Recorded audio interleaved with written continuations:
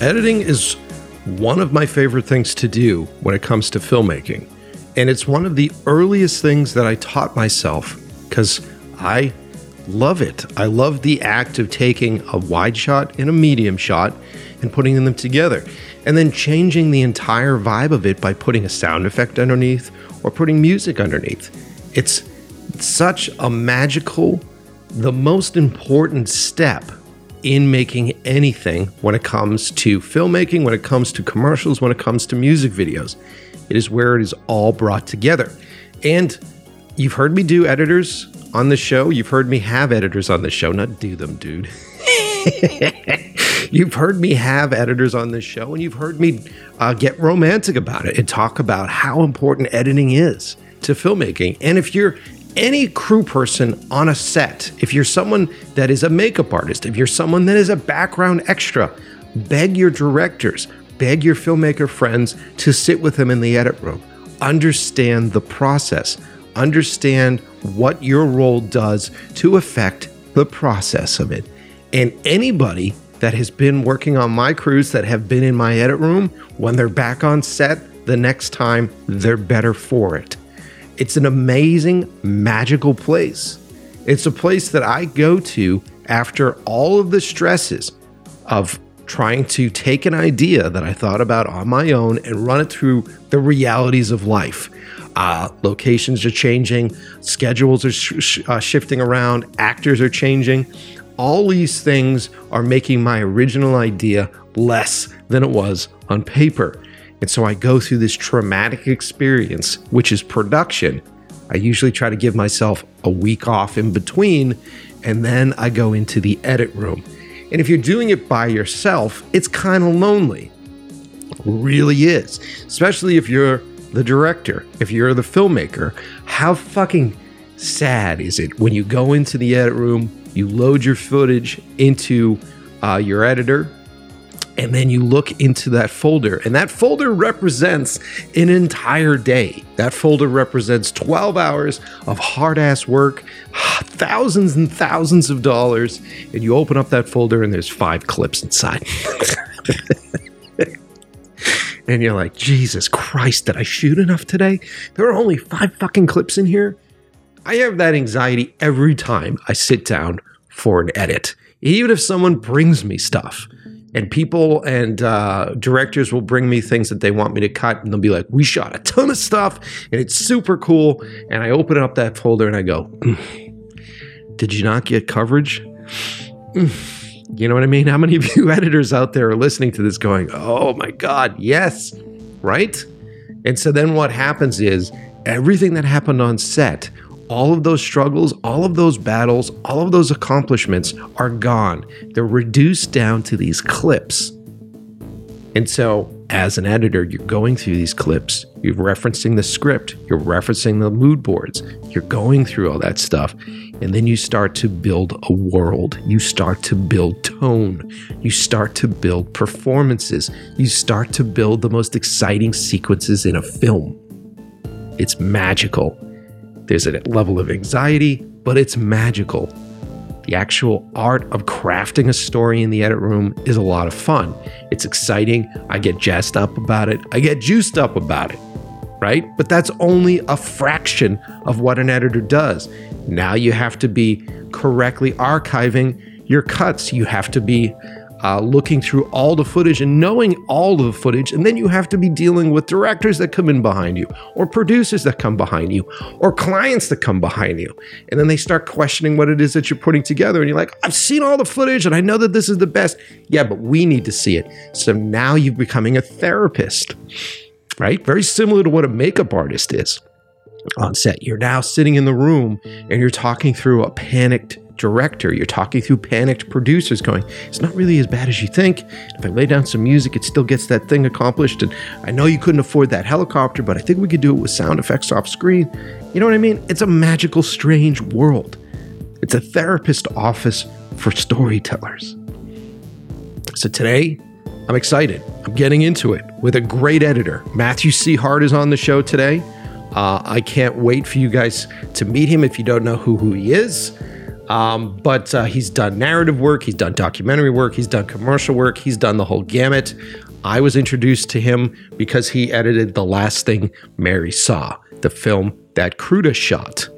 I just saw that movie. I was lucky enough to see it in advance, and it is phenomenal. The director, Eduardo, is fantastic. Him and I are buds. We've talked on the phone, and he's like, you need to get my editor on the show.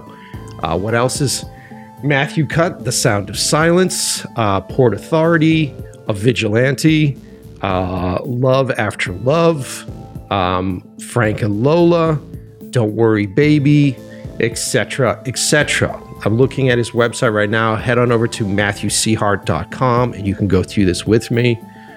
He did a documentary called This Much I Know to Be True. Really? You did that? Actually, holy shit. I'm very excited about it. That's what's his name? Nick Cave. Oh, fuck yeah. We got to talk about that when we sit down with him. Also, really great commercial work. Hugo and Marie, Google Play, Toyota, all sorts of stuff. I want to get into it hard with Matthew. We're going to get nerdy about the process of putting together commercials, about what is the difference between putting together commercials and putting together narrative films. And I really want to understand his process when he sits down cold and gets going. So if you're someone that loves editing, if you're someone that wants to be an editor, strap yourselves in. I think this is going to be a good one. I haven't recorded it yet, and I'm talking real fast because I got about 5 minutes before Matthew shows up. So welcome. If you haven't figured it out yet, this is In Love with the Process. This is my show. I am your host, Mike Pecci. Come grab a seat quick, grab a beer, grab some snacks. I laid out some stuff. The air conditioner was running nice, so it's nice and frosty in here. Grab a seat quick. Matthew's on his way. And we're going to get into it. Before I do, thank you everybody for following me on Instagram at Mike Pecci and following the podcast at In Love with the Process Pod on Instagram. You've been sending me suggestions for guests and I'm listening. I'm trying to book those guests that you guys have suggested to me. But while you're on Instagram, go follow our sponsors and leave my sponsors notes that you've heard them on our show. This continues to get them to sponsor us. Right there. So go follow Puget Systems, go follow Jambox, go follow Indie Pro, follow all the people that are in the description of this episode and just leave them little notes. Like, I appreciate the fact that you guys make Mike shows possible. Hey, I heard the episode with Matthew. I'd love to build an edit system, Puget. You know what I'm saying?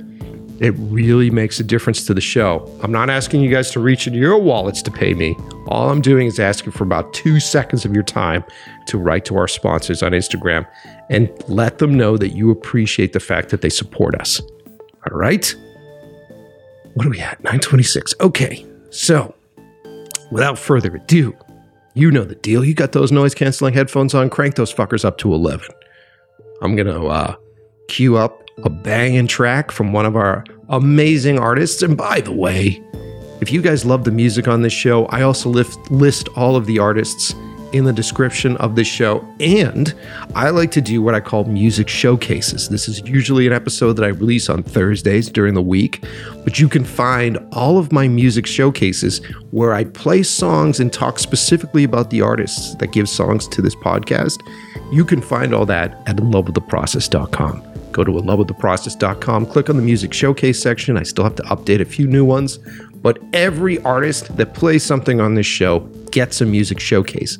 I usually play about 2 or 3 tracks from their album, and I send you in the direction of all their great stuff.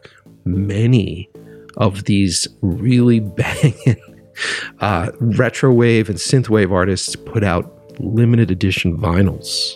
Okay, so if you're a vinyl nerd like I am, I'll tell you where all that shit is. Go to inlovewiththeprocess.com and check out our music showcases. So crank those fucking headphones up to 11, strap in, and get ready for a big time editing episode on the brand new In Love with the Process. Well, they come as if from outer space in a variety of weird guises. Defender, Pac-Man, asteroids. To fans, they represent a challenge. But to critics, as Terry Drinkwater reports, they are a menace.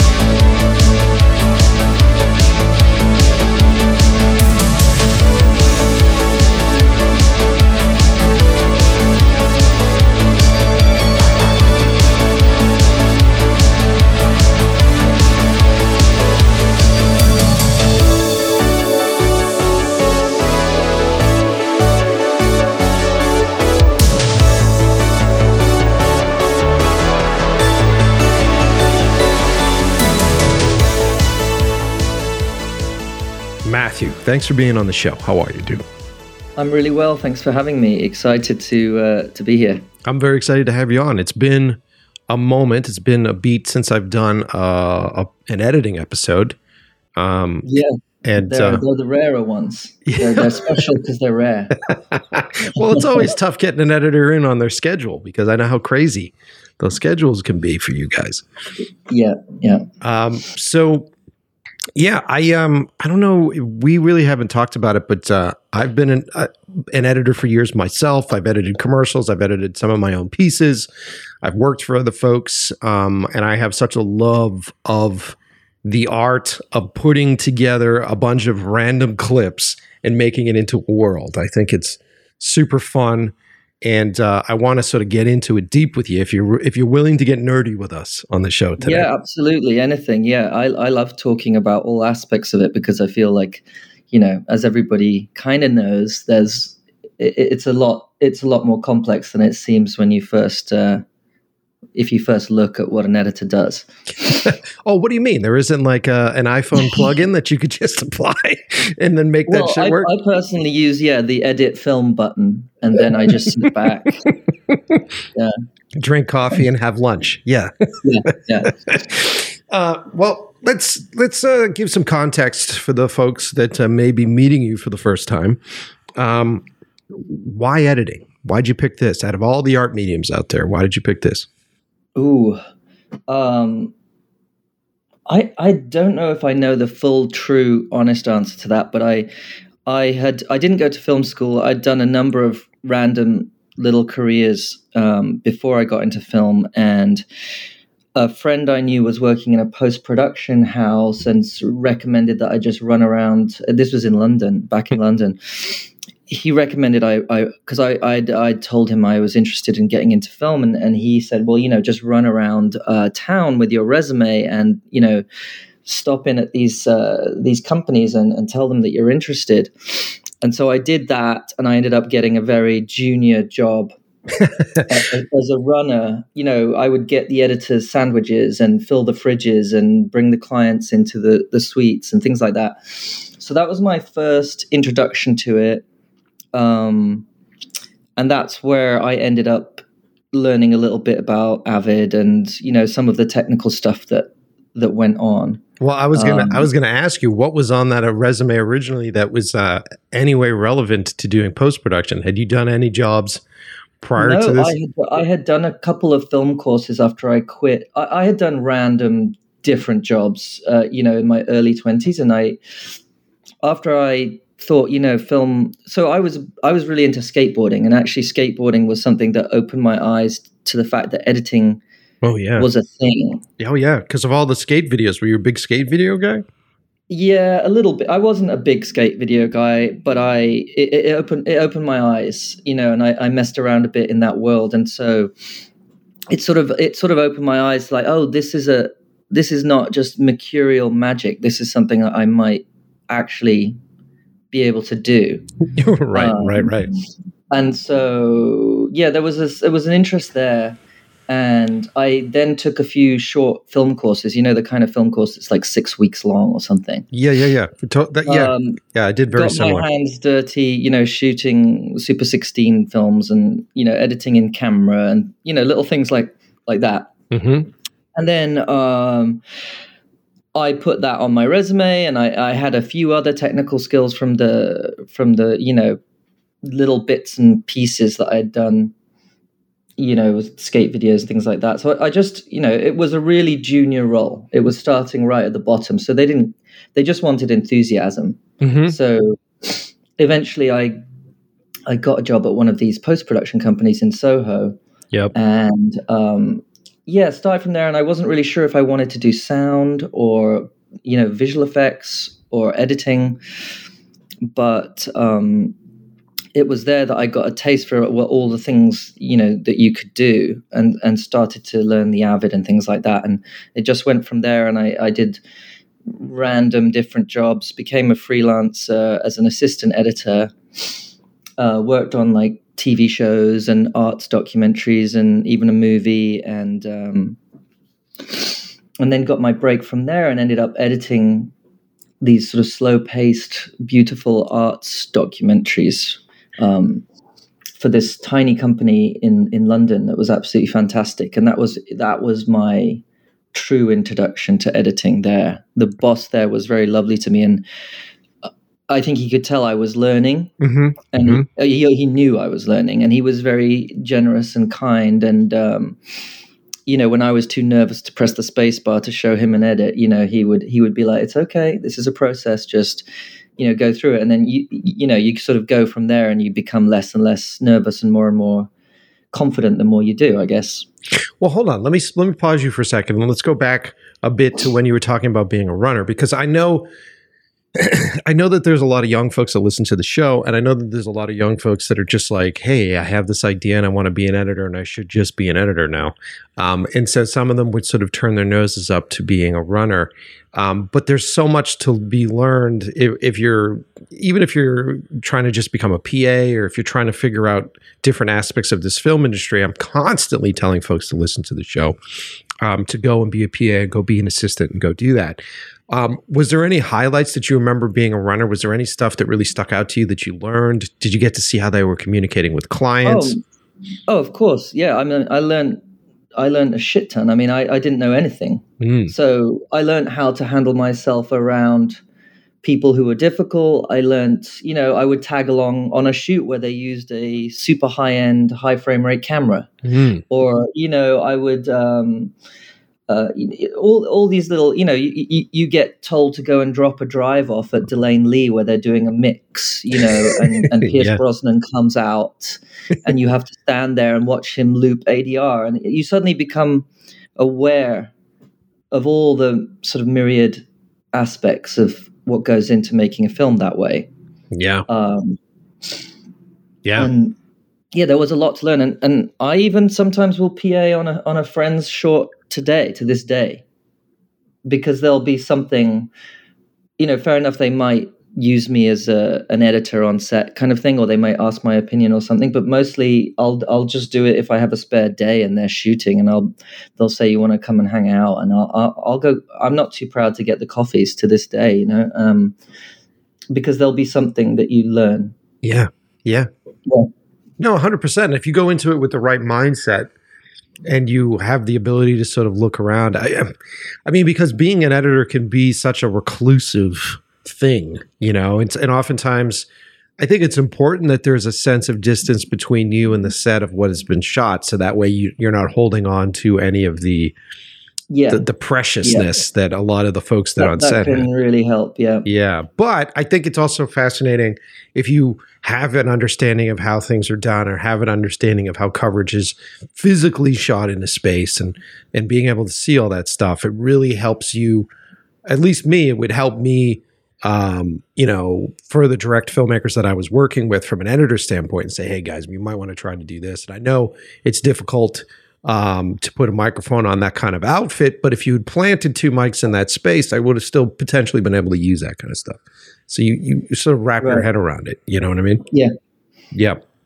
Being an editor is a bit weird, just to follow on from what you just said, because you work alone in a dark room, and yet one of the most important things you can be is personable, and it doesn't work if you're just this little gremlin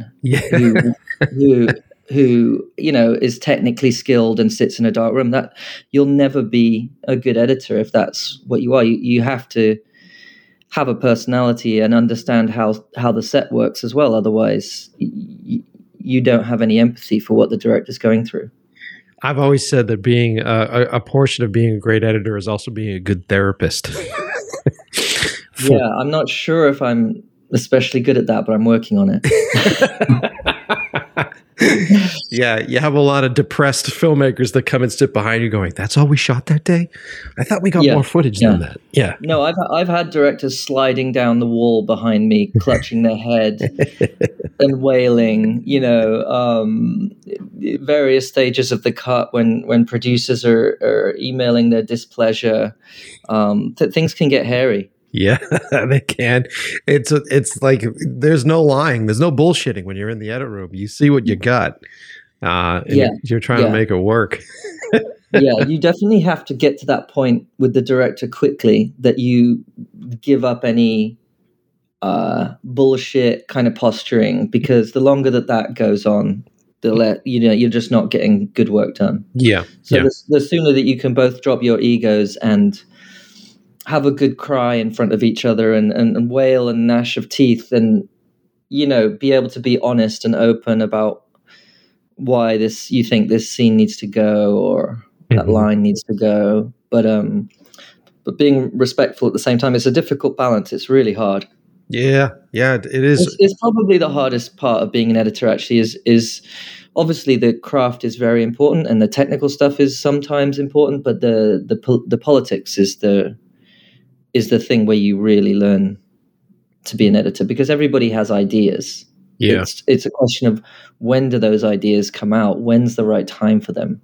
Yeah. I mean, you had a great interview that I heard a little while back on your show with the editor of Mandy, and he sort of said the same thing. It's really a kind of, you got to pick your timing. Yeah, it's fascinating. And then at the end of the day, too, you feel like a truth teller. Like when I'm just directing and I'm working with editors, and I prefer, when I do something that's larger, I prefer to have an editor. I prefer to have that initial audience member, right? Because that's what it feels like to me. Like if there's an editor, it's like, okay, so this guy hasn't been on set. Like she wasn't involved with all the fucking politics on set, and like, the heartbreak. I literally don't care how hard that crane shot was for you to get. I literally don't care. I'm sorry, but yeah, it's good. I couldn't give a shit. Yeah, it's good. It's good because you need that, because you know who else doesn't care? The fucking audience. Yeah, man. Okay, so you started doing assistant work on these documentaries. Was that the Nick Cave stuff that you did, or was that later on? Did you actually edit the Nick Cave? That was very recent, the Nick Cave thing. I kind of did I had a little return to documentaries recently to work with Andrew Dominic and do that Nick Cave documentary. So cool. But that was very recent. No, but yeah, when I started out, I assistant edited on everything, TV shows, films, and then I began as an editor on these documentaries. And that was my world for a bit. And when I moved to New York, I continued I aimed very specifically at independent features, and sort of really, really kind of stuck my claws in and really tried hard to get into that world. Well, when you were doing the assistant stuff, right? So for the young folks that are listening to the show, what are assistant editors generally doing? So it's changed a lot, but even when, years and years ago, when I was an assistant editor, you doing a lot of the technical things that need to be taken care of so that the editor and director can focus on their work, essentially. So whatever that requires, it could be getting the footage and sound into the editing machines in a way that's well organized, and there's a lot more to it that I think that people don't realize in terms of the technical back end stuff that has to be 100% perfect to avoid problems, expensive, time-consuming problems down the line. So,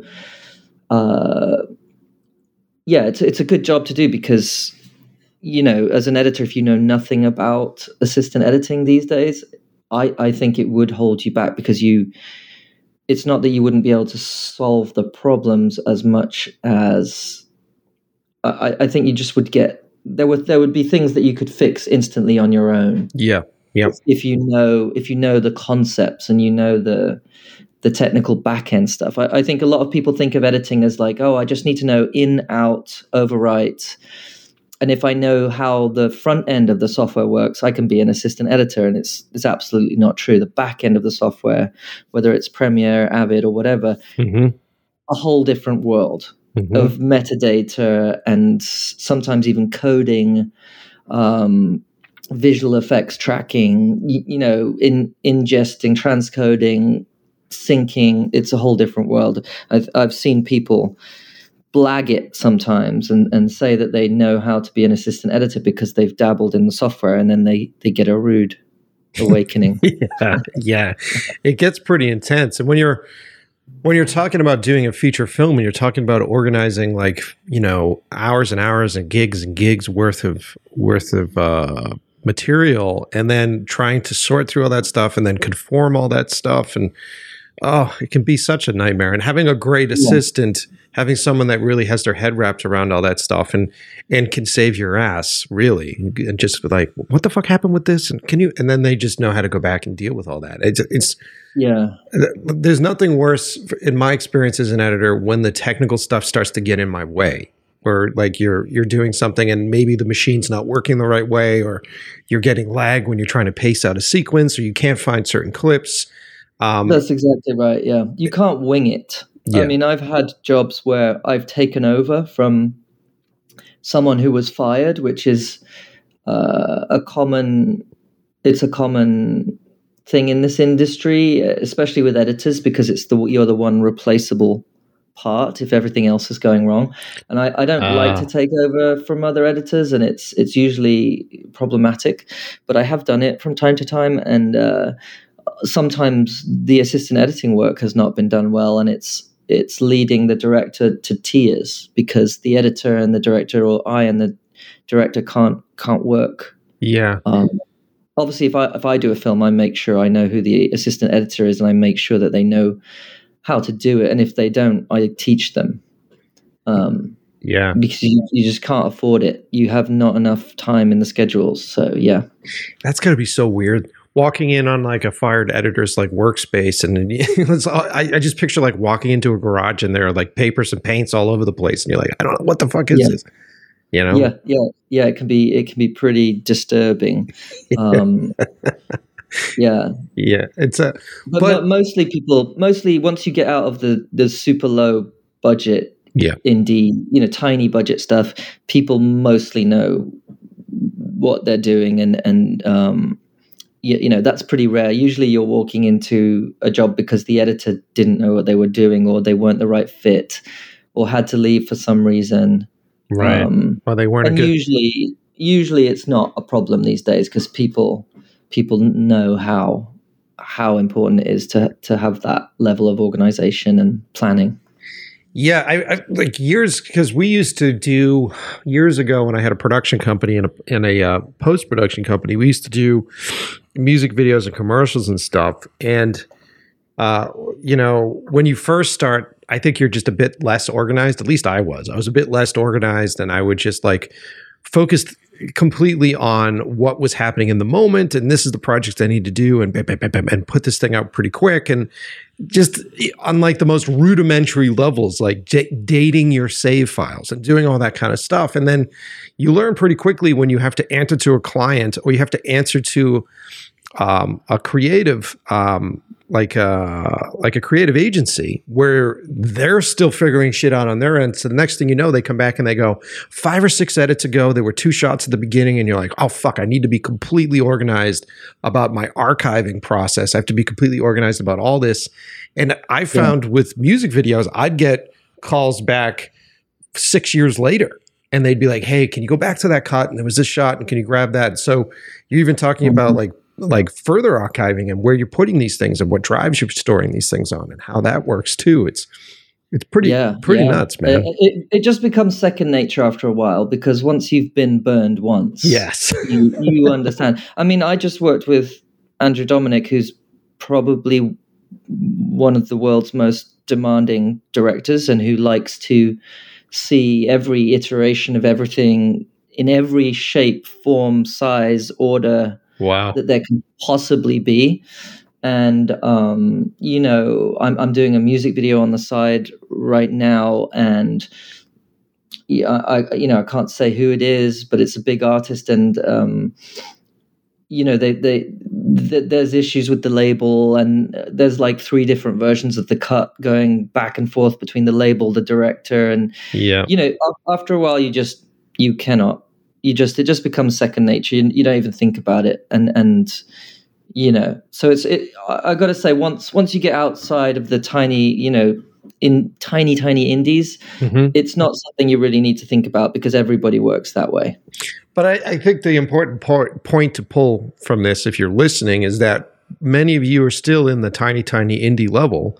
And if you're teaching yourself good editor hygiene, if you're right, yeah, then it's a lot easier for you to be sought after later. Especially, there's nothing more powerful than having a great assistant editor, a great assistant camera person, and it's really about the meticulous attention to detail that makes those people fucking awesome. Yeah. Really. And they usually don't end up assistant editors long because you love those people. Yeah. And they're diligent and they're organized. And you say, well, you know what? She was incredible. Why don't we get her a chance to cut something? Because she deserves it. That's what usually ends up happening. And then it's heartbreaking because then you're like, oh, no, you're not a good assistant editor anymore. Now you're an editor. Yeah. Now I got to find another one. It's happened to me a number of times where I've had an amazing assistant editor, but I've had to let them go because they've moved on and up, and then it's tricky to find another one. But that organizational stuff, you're right, it is important. But 1 year out of film school, most people have had that burnt into their brain, so you don't need to sort of like dwell on it too much. It's pretty rare, I would say, to inherit a project these days that is terribly unorganized and if you do, it's a disaster. It's a big, and it has happened to me recently. Really? Yeah, but I can't name names. Of course not. Of course not. Yeah, you don't need to. All right. So then, with you, so let's say that let's say you're about to cut well, before I get into that question, because you've done a bit of everything. So you've done commercials, you've done music videos, you've done feature films. I guess in the past 10 years, I've been pretty much doing independent narrative feature films. But along the way, started out in documentary. I often do commercials and music videos, things like that, friends shorts between the features. Mm-hmm. I'll sometimes do them without a credit to help out. Make a bit of money. Mm-hmm. But yeah, pretty much everything now. Yeah. I've even done reality TV, a little stint. Oh my God. Yeah. Reality TV. Which is sometimes, I actually am glad I did a little bit of it. But because it teaches you in some ways raw speed. Oh yeah. Okay. Yeah. Right. For deadlines and all that. And not to be too precious, but it also does dull the brain in terms of. Yes. Although no, I don't want to denigrate that craft because I think that there might be, I know some very talented reality TV editors, and what they do is way, way harder than people understand. Oh no! For sure. Even if but I'm just talking in my case. If I work on something like that, it takes me a second to get my brain back in the right space to say do a feature. Oh yeah. Like I don't want to be degrading that job either. I mean, reality TV shows is all editing. That's what it is. It's 100% made in the edit. Yeah. And that's interesting because that leads me to the next question, because I've done both documentary and narrative, and I'm curious to see what your thoughts are on this. Which one do you prefer to do? Because they're completely different processes. Do you agree? I would say there's the Venn diagram where there's overlap and there's areas that are completely different. I will admit that when I had just been doing documentaries for 10 years and I hadn't really got my teeth into narrative stuff, mm-hmm. I was young and hot-headed. I was like, oh, how hard can it be? You're just choosing between the close-up and the wide. Mm-hmm. And nothing could be further than the truth. The way I like to think about it is when you're doing a documentary, you're trying to make something that's inherently real and give it sort of a narrative drive and in some way not make it fictional. That's the wrong word, but I think you know what I mean. You're making a story from something real. And when you're doing narrative fiction, everything is fake. it's all fake, and there's this tiny little moments of magic where it feels real. Yeah. Yeah. And so in narrative, it's the other way around. You're trying to make something that's 100% fake feel real. It's very different what you're doing, but there are huge overlaps. Obviously, how to tell a story, how to understand what the viewer is experiencing when they watch these disparate things stitched together in a certain order, in a certain rhythm. Yeah. Yeah. But they are hugely different. And I've seen editors who've done a load of commercial work and a load of documentary work. And I've seen their cuts for their first narrative fiction, and it's, not good sometimes. Yeah. Well, you bring up an interesting point, and it's as a director, it's what I'm always looking for. I'm always looking for because it's all a lie, right? Like from the very beginning, I'm claiming to know about a bunch of Russians in the 1980s that were drilling a hole. Like I don't know shit. Right. I don't know shit about that. And so the process of trying to create that environment is either based on reference materials, but it's all a fucking lie, because then you're on set, you look behind the camera, and it's all modern and it doesn't really exist. And so as a director, when I'm on set and I'm trying to decide whether or not I can move on to the next shot, and there are all those outside stresses, like a producer and a location person that are breathing down your neck, like, let's move on. But I'm looking for that spark. I'm looking for that little moment, that glint of a moment where I truly believe that I'm not where I am. Like I'm not in a warehouse somewhere. Like you're looking for those moments. And then I find that it's very difficult. I find them very difficult to find on set sometimes, because there is so much periphery. There's so many elements that are trying to distract me from it. And I find it magical when you get into the edit room, because, there may be heads and tails, and you see an actor, like, not even in his role, adjusting himself, going like, whoa, I fucking believe that there. Like, how can we build off of that? Do you feel the same way?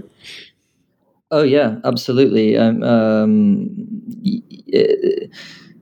You really have to sort of stay alert to that stuff. And I definitely hear, I know it might sound like I'm trying to be modest, but I'm absolutely not.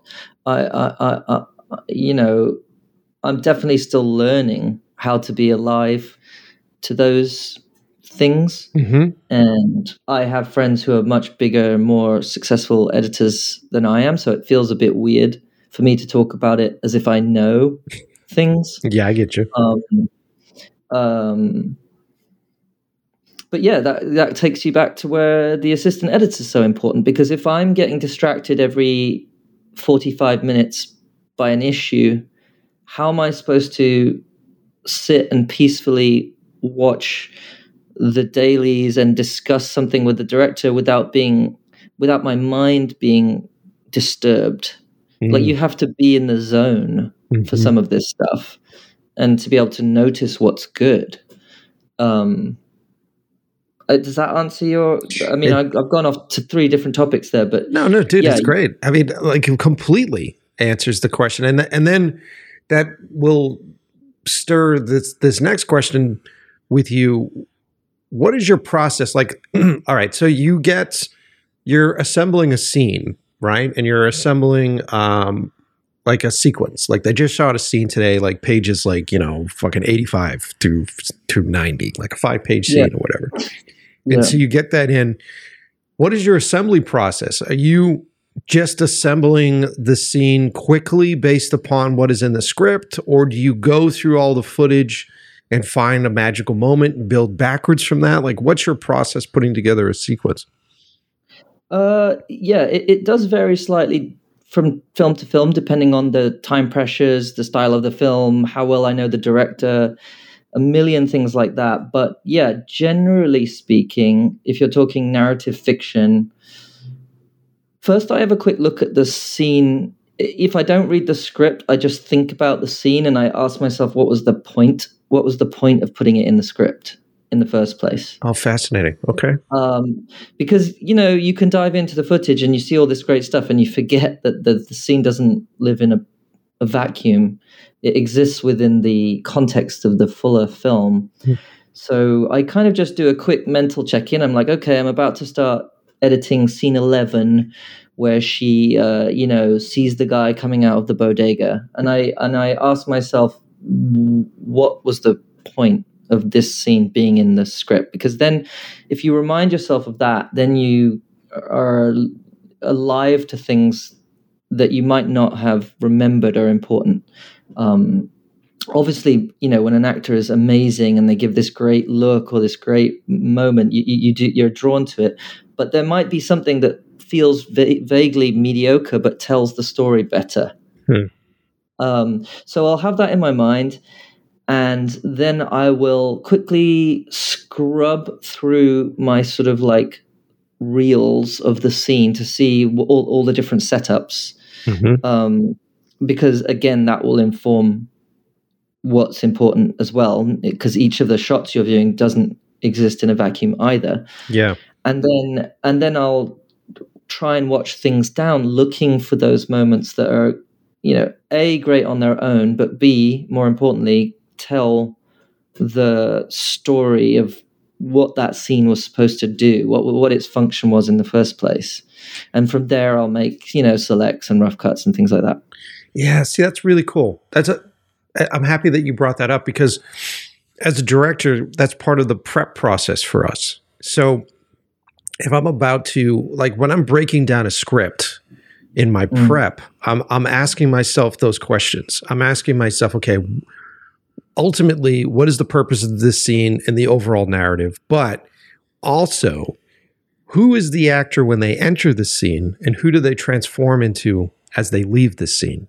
And then how does that propel us into the next scene? And what is the momentum? Like, what is the momentum force? Like, where are they coming from and where are they going? You know what I mean?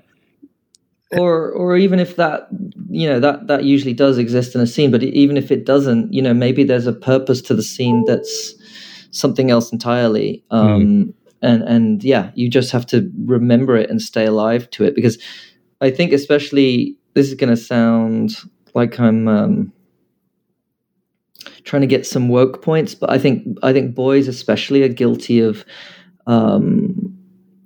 loving all the tricks and tech stuff you can do, and getting obsessed with the fact that if you cut right at this moment, then the cut is seamless. And yes,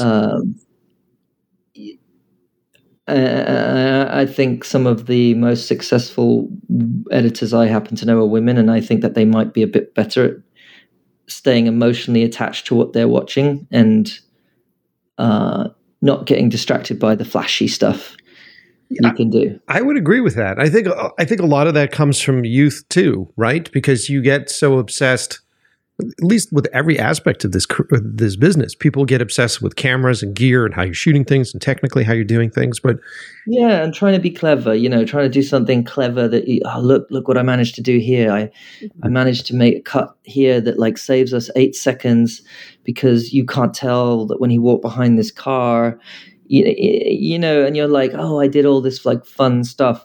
And if you're constantly trying to show off in a way, yes, you're not going to be watching the material for what's important. Exactly. And I think those tricks are important, like having those tricks are important, but it's almost like you want to be practicing those things on something else before you get on something important like a film, because those things are the toolbox that you want subconsciously working behind you, so that you are using that cheat or that thing to make the emotion work, to make the core of it work. And then you're bragging about the emotion, and you're not necessarily bragging about like all the behind the scenes tricks, because it's not as hollow as that, Yeah. I mean, I do say this a lot, but I think that I say it a lot when I'm chatting with people, just friends and stuff about editing, that I almost never, online, if you look about editing online, if you're a young person who's interested in being an editor, everybody who's commenting and writing online is usually young, not working on the types of projects that I'm working on.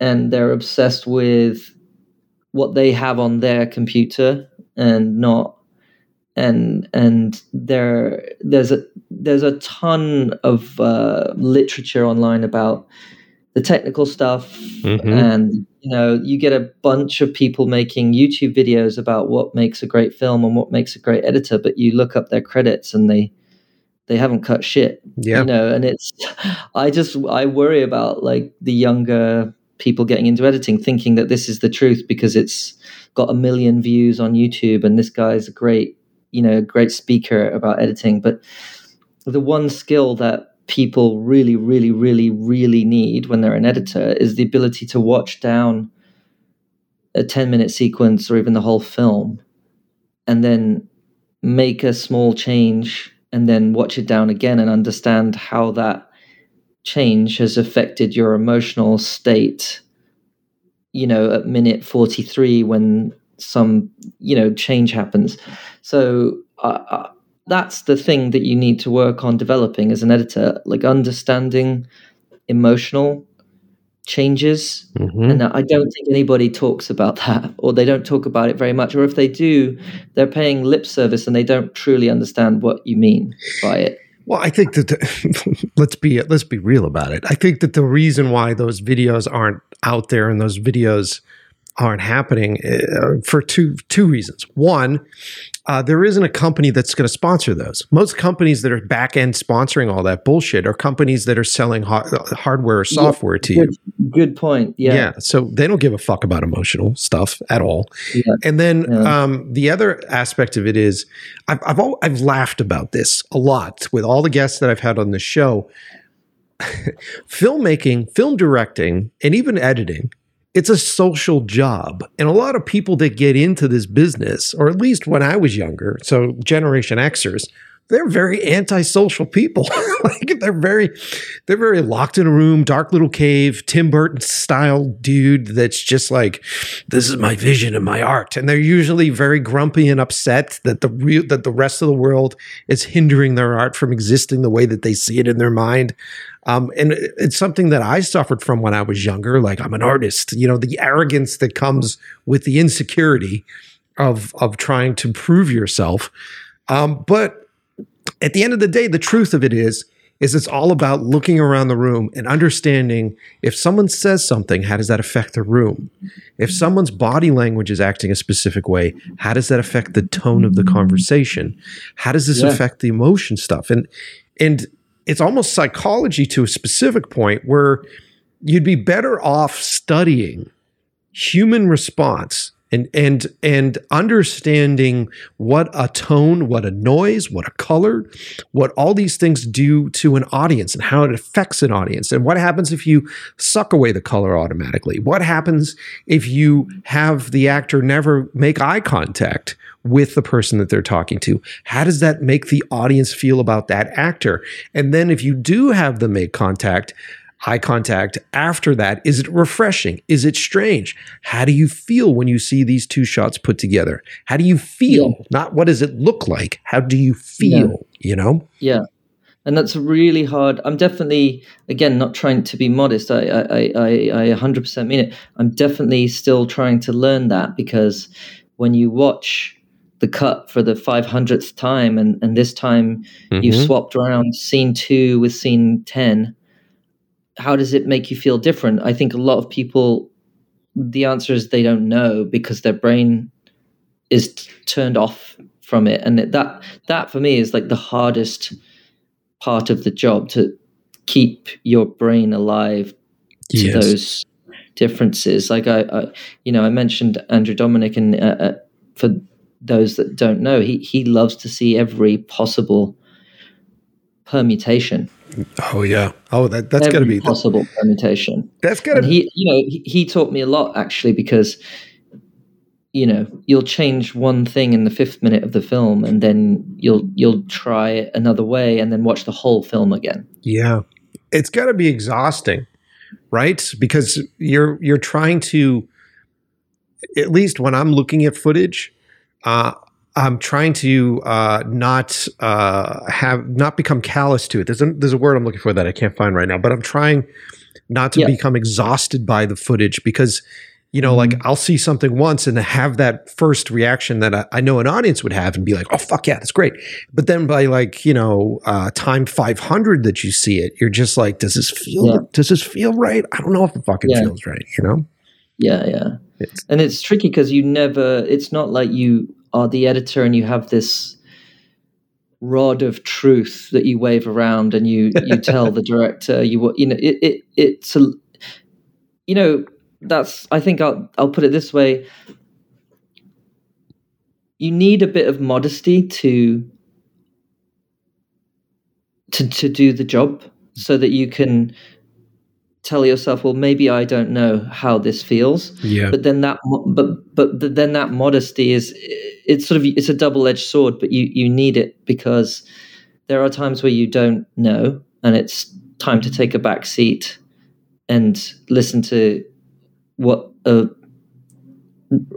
somebody who's watched a rough cut is telling you, or the director is telling you. That, you know, the director's probably lived and breathed that film for 9 years, from the writing to the planning, producing, and you've just come on and edited for 5 months, you know?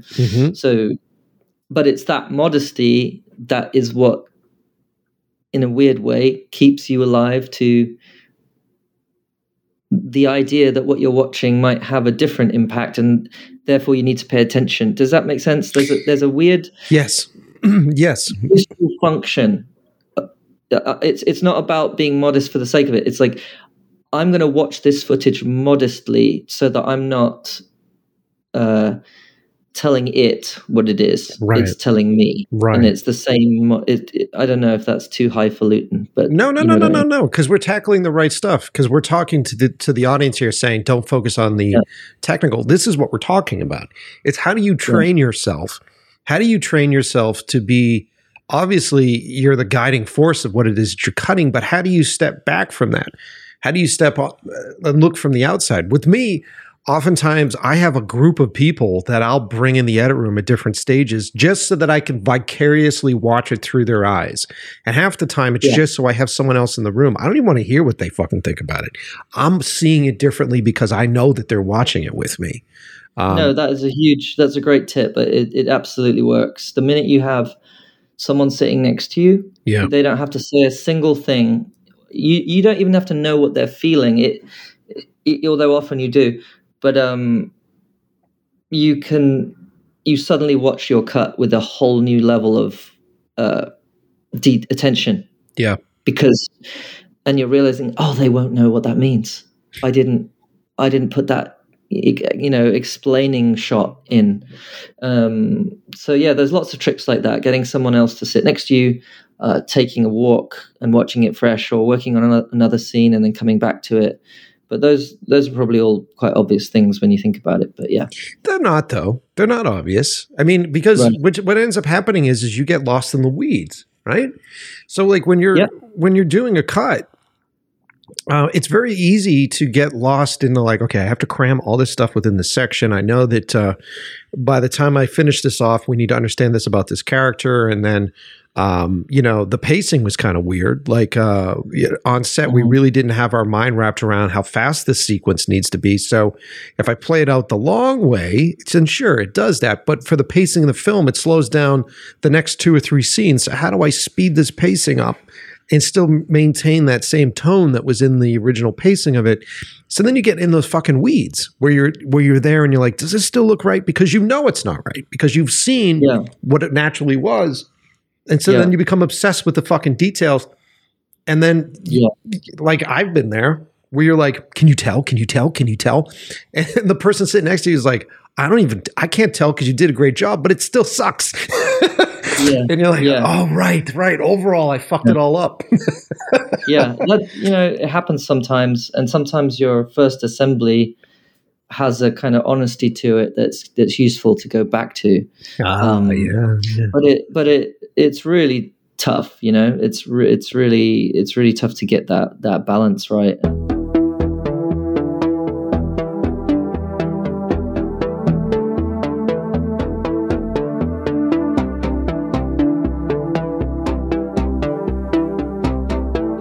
All right, everybody, I want to take a moment. I want to take a little break from our great interview with Matthew and talk a bit about equipment, talk a bit about gear. I know many of you listening to the show are probably over here from Matthew's account, or you may be someone that wants to be an editor, someone that wants to get into the business.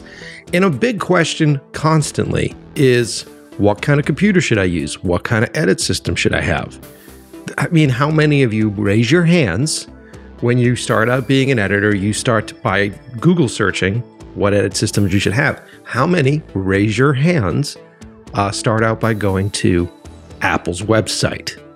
Like a lot of folks do. And it's really interesting. Like if you've been doing this as long as I have, I understand why Apple became the industry leader when it came to media stuff. I remember back in the day when you had the old Media 100 machines. A lot of people are like, what the fuck is that? Early days of nonlinear editing. And there was a vacancy, right? That Apple slipped right in there and said, hey, guess what? We're going to build specific machines. We're going to build and restrict the hardware specifically so that you can't fuck it up. And we're going to make you these edit machines. They took over the industry for years. The big turning point for me was oh my God, how many years ago at this point? Over 7 years ago, when they turned their backs on Final Cut. Remember? I think this was the release of Final Cut X. And the big problem I had running a post-production studio is that I had years and years of music videos and all these other projects that were archived that my clients would continuously come back to me and ask for re-edits, ask for promo shots, or ask for any of that stuff. And the thing that really fucked me up was when they were like, guess what? Our new Final Cut doesn't open or support older programs or older timelines.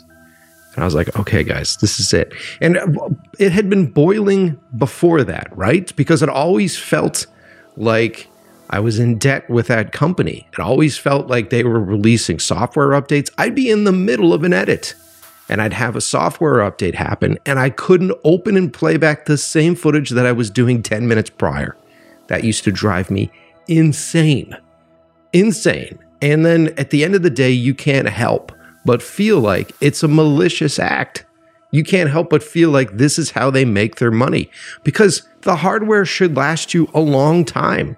If you buy a computer, if you buy a great computer that can be upgraded and adjusted based upon time, it should last you over 10 years. Over 10 years. You know what I mean? So this whole like fast fashion, this whole fast software, hardware, fast computer, fast technology shit where most of the stuff ends up kicked into the ocean. You know what I mean? I just, at that point, I was out, you know? And I'm like, there has to be a better way. What is the deal with PCs? And it was right around then that Adobe was like, guess what? We're going to make it so that you can open all those old projects in Premiere. And guess what? We're going to bundle all this stuff together so it all works perfectly, because I know you use Photoshop. I know you use After Effects. And here's the kicker. You're going to be able to do it on a PC. It's like, wow, okay, that's great. And then there was that whole period of time where Apple had sort of dominated ProRes. And ProRes was the industry standard for delivery. It still kind of is. But it was literally, I think it was licensed by Apple. They had their hands gripped on it. So if you were an editor and you were working on a PC, your clients were asking for delivery on ProRes, which was a huge pain in the ass. Back in the early days, I'd be trying to run things out on my laptop. It was a nightmare. Then ProRes became available on PC. Oh my God, how great is that? Then there was a big issue of like, well, look, if I buy PCs for my post house, they have to, I'm sending drives, I'm sending files, I'm sending file formats to the other post houses, which really haven't caught up with how cool we are. But how do I get the file formats to exchange between the both of them? Well, there are programs that you can download on your PC that will not only read Mac formatted drives, but will write to Mac formatted drives. So on my PCs that I have here, I have this program, so I'm consistently working on Mac formatted drives. So that way, when my less cool buds that are still working on their Macs are like, well, how do you get me files? I can just hand them an external drive. that is formatted for them. They could be putting new files on that drive, and I bring it right back into my edit system. Super easy. So what does that mean? Well, now that you can build PCs, that means the world is your oyster. That means that you can specifically configure your systems, build these hot rod systems to work specifically for your tasks. Imagine that. A tool that is built to do what you need it to do, not a tool that is built so that you don't fuck it up. Not a tool that is built in such a way that you have to stay within their parameters. Hey man, this is my world. And here's a fucking rant. As an artist, as someone that is the person or one of the people responsible for coming up with strange new worlds, strange new narratives, strange new ideas, it's supposed to be an open playing field. It's supposed to be a pretty big sandbox for me to kick around in. I already have like money people. I already have studio execs. I already have all these other people putting their fingers in my pudding. You know what I mean? That are coming in there and saying, hey, well, you can't tell this story because it needs to be more appeal. You have to appeal to a larger, broader audience. And I hear this all day. I don't want to hear this from my tools. I don't want my computer company telling me, you have to stay within our parameters. The way that this is going to work, don't go into these folders, don't dig through this stuff, play by the rules, and this system will work perfectly for you. Fuck that. Can you tell the type of person I am when it comes to that shit?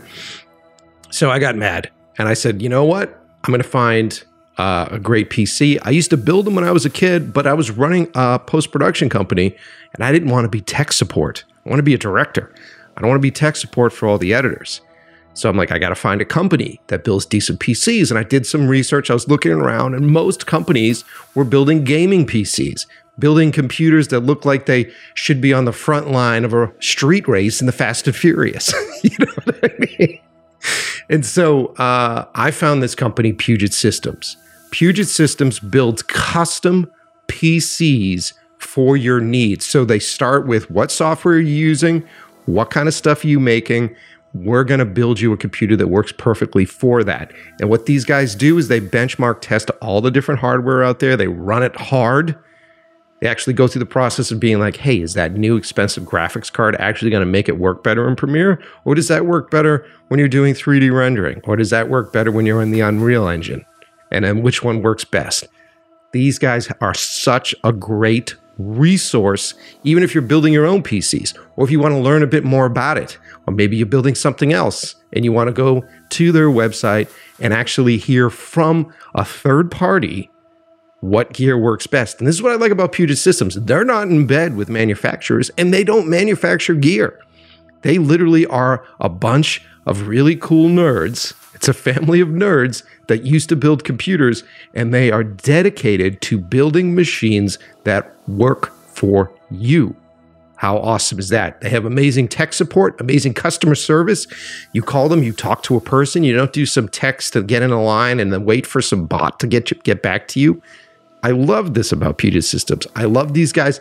They have supported this show since before I had fans. Think about that. They have been paying to be a sponsor on In Love with the Process since before we had listeners. This is how much they care about art and care about artists. If you want to know more, go to PugetSystems.com. And if you're a new young editor, or even if you're someone that works in a post-production facility and you need support, you need great computers, you want to be in a family of computer builders, a family of nerds, you want to be able to write to somebody and go, there was this software update that happened with the software that I have today. Do you guys have any idea how to fix this? How to make this work? They're on it consistently. They have relationships with Adobe. They have relationships with Blackmagic. They're consistently checking on these updates and figuring out how to make them work as fast as possible. So, to put it plainly, I have two Puget Systems right now. There's one behind me that I got over 8 years ago that we still use. And I have the one in front of me right now, which is like a beast. 6K, multiple video sequences in Premiere. I love it. So go to PugetSystems.com and see what it is that I rant and rave about every fucking episode of the show. Okay. Also, because this is an editing show, how many of you editors out there have clients? How many of you editors out there have producers that never put aside enough money for music? There is never enough money to hire a composer, right? When does that happen? Especially if you're doing commercials. And as a director, that's incredibly frustrating. And as an editor myself, that's incredibly frustrating because I usually get a client that says, hey, just go to this random stock website and find something there. It's like, have you ever searched through that catalog of shit? Right? It sounds like someone hired a circus monkey and put him on a street with an organ and tried to play Jay-Z. You know what I mean? It drives me nuts. And it always has driven me nuts because we spend so much time shooting beautiful footage. I spend a hell of a lot of time trying to pace it out in the edit. And then I schlock down really crappy elevator music from Las Vegas underneath it. It ruins the entire project. So I was incredibly excited when I found Jambox.io. And let me tell you this. If you follow me on Instagram, I'm Mike Pecci. You have seen all the projects that I've done recently, whether it's stuff for myself, whether it's stuff for Gina, the EW boy shoot, the Robert Pattinson shoot, my recent promo for In Love with the Process, where I did the pin. All of those pieces look and sound fucking badass. And I know you know this, and I know you feel the same way because you leave me notes and comments on Instagram telling me how fucking awesome they are. It's because I found music and stems from Jambox. Go to jambox.io and listen to their catalog. I'm telling you right now, if you subscribe to them, if you sign up for them, or even if you just do single song licensing with them, it will change your work. It will raise the bar. And if you're someone that is trying to get work from bigger and better clients, the simplicity of it is putting in strong music and sound effects that will change everything. So go to jambox.io right now. Check out their subscription plans.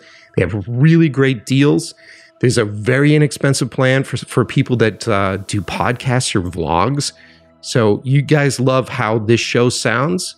Well, it isn't just Jambox. Of course, I have relationships with amazing synthwave artists, and I love all of you guys.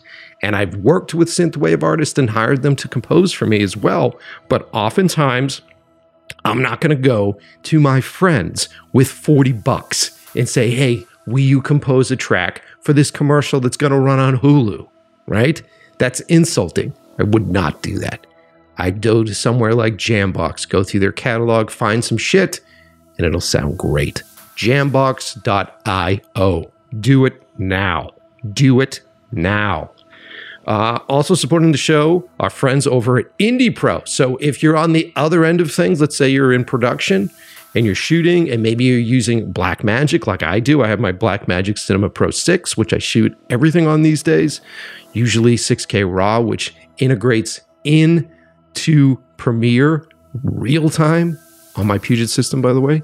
6K RAW, which I can then use Lumetri in Premiere to do quick grades on real time on my Puget system, by the way. And we also have like our small HD monitors, our wireless stuff from Teradek. I have a little camera rig that's built out on a wooden camera setup. But each and every one of those little accessories have their own batteries, and it's a nightmare. And a lot of those accessories don't come with batteries. They don't come with battery chargers. So it's like, well, what the fuck, right? I get it. You're trying to keep costs down, but batteries and battery chargers, guys, like, why not? I don't understand why they don't. There's always some weird reason, some weird like export and import reason that they don't do that kind of stuff. I don't know. Could just be greed. Anyway, I found a great battery provider. I needed a power source that I could put on the back of my camera that will run everything. So that way, when I'm doing a shot and I have my actors are ready to go, we just rehearsed a bunch and I was leaving my monitor on for preview to see how everything works. We're about to roll and everything goes down. Or the wireless video goes down. And then I'm trying to like find the fucking thing. No. Just run it all to one battery plate on the back and throw an Indie Pro battery on the back of it. Why I love Indie Pro, and I'm going to go off script here, why I love these guys is that they build custom power rigs for all the different cameras on the marketplace. and their company is in New York. They're not building these things in China. So you can contact them last minute and say, hey, I've got this strange configuration. Can you guys build me some sort of power rig for this? I'm telling you, they're the shit. Go to indieprotools.com, use our promo code LOVE20 at checkout, and receive 20% off your entire first order from indieprotools.com. That's the promo code LOVE20 at checkout. Receive that discount. It's the shit. Really is the shit. And let me just be clear with you guys. With sponsors, and if you've listened to the show, you know I talk about this all the time. I find these people. They don't come to me. I find them. So I'm usually looking for a piece of equipment, or I love equipment that they do, like companies like Small HD. And I reach out to them and I say, I'd love you guys to be a sponsor on my show because I like your work. And of course, I want to tell all of you about the gear that I use. You've heard me talk with companies like Quasar. They don't pay me anymore, but I'll still tell them. Quasar Science, I love those guys and their lights. Any of the companies that I've promoted on the past, Movie Tees, all these places I feel like are important to making your work better because they make my work better. Okay, so that's how we do sponsor reads on the show for all you newbies. So if there's a moment where you're like, Mike's trying to make money, I am. Totally am. What the fuck, guys? You think this shit's for free? Do you think like paying for all these hosting servers and all this bullshit's coming out of my fucking rent money? No! Sponsors, baby. And that's why I'm not charging you yet. All right? So check them out. And do me a favor. If you want to support the show, I know you're just listening and scrolling through Instagram. Click the links in the description of this episode. Or go to any of our sponsors' Instagram page. And a lot of you people did that recently to Indie Pro. I love you guys. Big shout out to everybody that went to Indie Pro and said, hey, I listened to you on In Love with the Process. Thank you for supporting the show. Do that on any of these companies.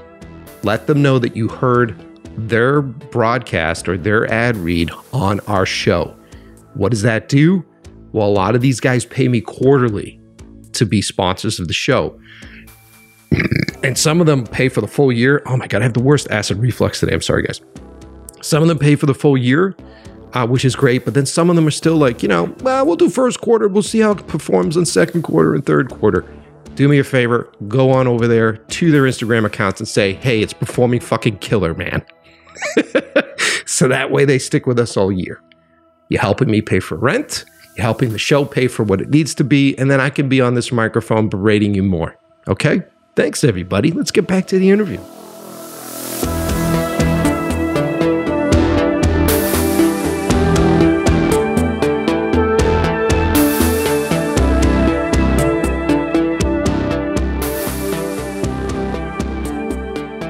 We were talking about how hard it is to watch a cutback and make a small change and watch it again, and how hard it is to understand the emotional impact that change is going to have on the audience. But basically, the long and the short of it is I was saying that that's one of the hardest skills as an editor, but you never hear anyone really talk about it in all these technical places on the internet. Well, the truth of it is that all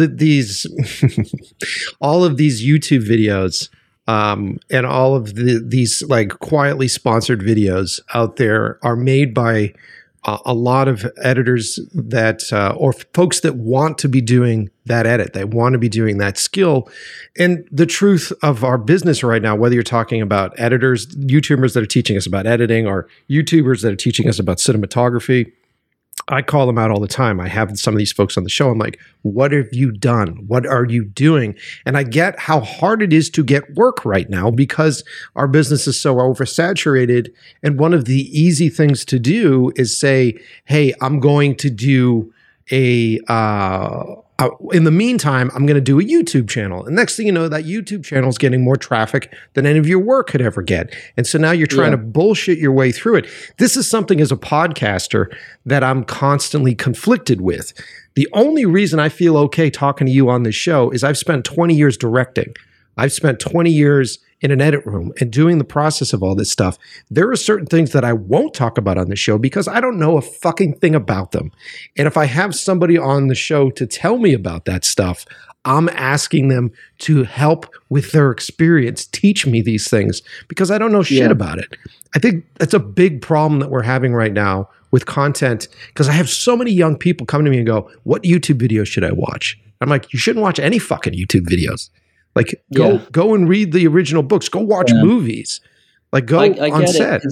These people, I understand because these people are young and they're passionate, but it's they're so young that they sometimes don't know what they don't know. It's the Dunning-Kruger effect, I think it's called. Yeah. Where the less you know, the more you think you know sometimes. But I understand the passion is there behind it and the interest. Yes. Yes.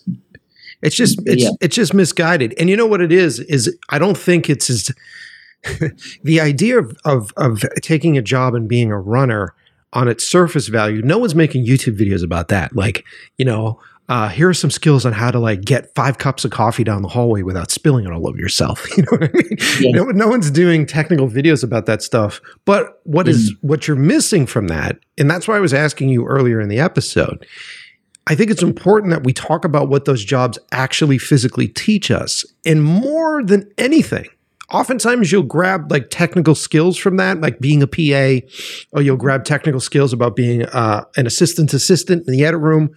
But most importantly, you're looking around and examining people and examining what people do in these jobs, how these jobs affect these people, how the surroundings affect the actual creative outcome of this stuff. There's a lot to be learned in those situations. And it's not as fucking sexy as like, how do you sync up like 5 cameras of audio in Premiere? But it's more useful to you because then you're sort of getting the tools for the craft that we were kind of talking about, which is like the emotional context of it all. Yeah, I think people have slightly forgotten because if there's something very specific that you want to learn, a very specific thing that in your real world, in your real life, you can't solve, then, YouTube or Google can be great.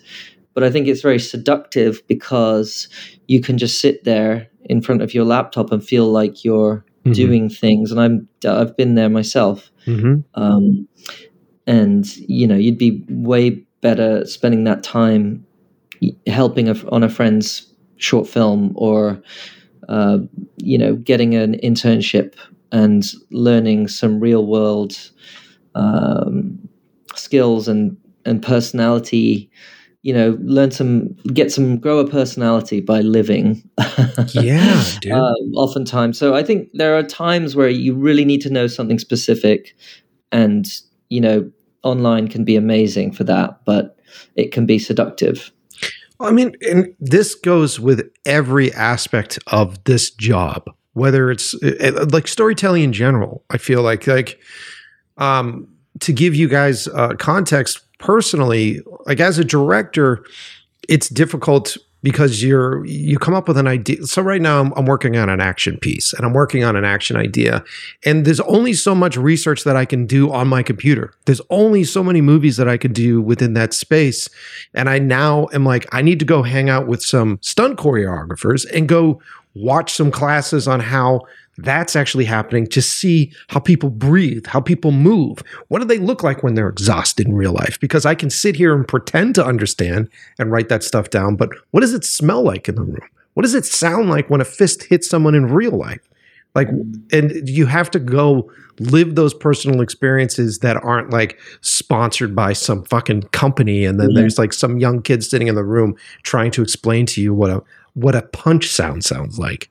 And all they're doing is regurgitating another YouTube video that they saw and reformatting it so that they can get the hits and the sponsors, Yeah. And there's also the difference between intellectually knowing something and then really knowing it in practice. Like the analogy I often mention actually is you can read about how to bargain. Let's say you're traveling to India and you want to buy some stuff from the local market, and you can read in a travel guide or an internet guide how you should bargain when you find this lovely rug that you want to take home to your mum. And you can think, oh yeah, I get it, I got it, I totally understand. You gotta drive a hard bargain. You gotta pretend you don't want it. You gotta say this. You gotta say that, and then you walk into the market and you get destroyed because they see you coming a mile away. Yeah. It takes real world practice to be good at haggling and bargaining. Yeah. And it's the same with everything, pretty much everything you learn on the internet, with the exception of those very specific technical things you just need to know the answer to right now. But, and anything that you hear people waxing lyrical about and talking for hours in colorful language, you could have learnt it 20 times better by just trying it in the real world yourself. Yeah. So what we're essentially saying is stop listening to the show right now and go to fucking work. That's really what we're saying. Stop. Well, listen to the show on your way to work. And then you'll be aware to the things you're looking out for in the rest of your day. All right. Well, so the stuff that we're really touching upon that I like is finding the emotional core, finding the narrative center, and finding the reason. I love that, man. Finding the reason why this scene is in this movie. What's interesting is that when I think about my favorite movies, and when I go back and think about movies that I want to rewatch over and over and over again, personally, rarely does it have anything to do with the plot for me. Rarely. I think at the end of the day, if I'm going to go watch a movie for the 40th time, it's because of scenes, it's because of tones, it's because of actors, it's because of, how I felt when Bruce Willis was sitting on the sink and pulling glass out of his feet. And the details that really build the tone for those sequences. And as a filmmaker, I'm conscious of that. I'm trying to be conscious of that now, where it's like, yes, plot pulls us through, but it's really about the moments that are happening. And those moments should be affecting the characters and the character development and the character's journey. But it's the moments for me.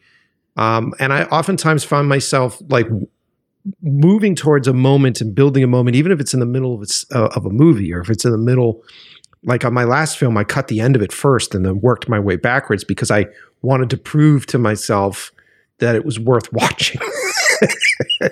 So do you find yourself, I mean, of course, when you're doing a larger projects, everything's shot out of sequence and you're just sort of editing what comes in when it comes in, but you find yourself jumping to a sequence to like emotionally motivate you to continue? Yeah, sometimes it depends on the film. I think you're right. The plot stuff has to be there enough so that people aren't scratching their heads and saying, wait, this doesn't make any sense and I don't know why I'm here. But you're right, it takes a back seat once you've found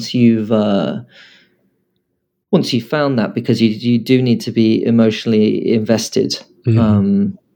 And yeah, I think I'm with you in that some of my favorite films aren't necessarily 100% plot driven, but I've been lucky to work on all different kinds of movies. I've worked on, family dramas and thrillers and like very sort of quiet character driven study, character studies, or, I did a horror, sort of a cerebral horror, they call it, recently. And so those all change how you approach things. But I'm not quite sure what the actual question was, but no, it's like I guess ultimately what I was asking is, do you find, because you can get lost in the weeds of all of it, right? Especially when there's so much like features, there's a lot to do. There's a lot of footage. There's a lot of stuff that you have to sort through.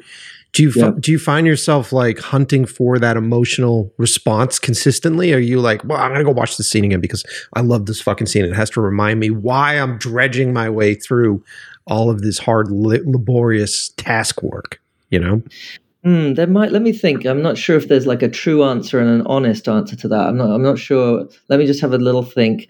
I think so. For the listeners who maybe don't know, on a feature, what you're usually doing is what's called keeping up with camera. So, that's quite a challenge in itself. If you're getting, 4 or 5 hours of footage in a day, and you have to keep cutting the scenes as they come in, so that 5 or 10 days after the film has finished shooting, you've got something to show as a sort of very rough assembly. Mm-hmm. So you don't have too much luxury to sit around and be like, oh, I love that scene, let's go and tweak that one again. But I guess you're right in that, in some small way, you might have a scene that has no dialogue, and the character is, I don't know, let's say staking out a diner, and just sitting there and watching, and and that you might know that that's a oneer. Mm-hmm. You might know that there's not going to be any cutting involved, and it's going to be about choosing the best of 9 oneers. Mm-hmm. Mm-hmm. And that could be daunting in a way, because you, in a way, what the challenge is, and it's the difference between take 7 and take 9 might be so minuscule it's hard to spot, and that can be a bit scary. So you might go and jump into the more exciting scene first, let's say, which is a fast-paced dialogue scene or something. Mm-hmm. And then you might say, well, I'll come back to it and I'll choose that long oneer later. For now, I'll just pick the first one that's after watching them all, I'll just go with my gut, plop one in. So there's that element, if that answers your question. Sometimes things are so simple, or not simple, but they're so it's like choosing a oneer. It's simple on the face of it, but yet so hard. Yeah, because you can't use any of your editing tricks on that. Like at that point, absolutely, exactly. So you know that you and the director are going to be going back and forth on that 100 times. So So something like that I might get a bit scared of for a second, and I'll just go with my gut, pick one, and then I'll jump into the more, that's something that's more challenging in other ways. Yeah, because the simplicity of picking that oneer is a bit terrifying. Yeah. I don't mean literally terrifying, but you know what I mean. No. But yeah. So does that answer your question? There's in a small way, but usually you're so busy that you can't spend too much time tweaking and replaying an edit that you really like. Yeah, and it makes a lot of sense when you're talking about keeping up with the camera and you're keeping up with the schedule on a feature. I guess when I think about it, I guess I was thinking more short form, like especially when you're doing like music videos. Oh, music videos! I spent so many years editing music videos. I still edit music videos. And it can be a real grind sometimes, especially if there's like a lot of performance stuff in there. And I find that when I cut for some folks, like Gina, when I cut for Gina in the beginning, she was always incredibly precious about footage, and she would want to go through all the footage, and she would want to look at all the footage. And I'd say, just walk away and let me lay this down. Let me just lay out what the pacing of it is. And I would just go through and start to build structure with takes that I knew that I'd be swapping out later. It's just like, let me throw this in here. Let me throw this in here because I need to see the bones of this. I need to see what the structure is. I need to see the overall pace of what this thing's going to be. And then I'd show her a rough cut. And she's like, I just don't like the way that the characters. I'm like, of course, we're going to swap these out, but the pacing's down. So now we can go through there and really sort of pick the exact moment of how long her eyes are looking at that person before she looks away, or how many strums do we have, and do I cut on the beat of the drum or do I cut on the low strum of a bass? We'll get into that, but oftentimes I feel like I need to just almost lay out. It's like if you're building an old electric train track, you have to lay out all the fucking pieces and just sort of slap them together to see how that curve's going to work. And then go, okay, we'll fucking iron it out as we get into the next stage. You know what I mean? Yes, I think certain types of projects can really benefit from that. And maybe music videos is one where you can really you just need to see a shape, a version, before you can get too into the weeds. Yeah. And probably with the music video, there's not a lot of sound work to worry about, because you're cutting along to music, and in some ways your job's a little not easier, but more direct. Yes. And so I think sometimes there's benefit to that.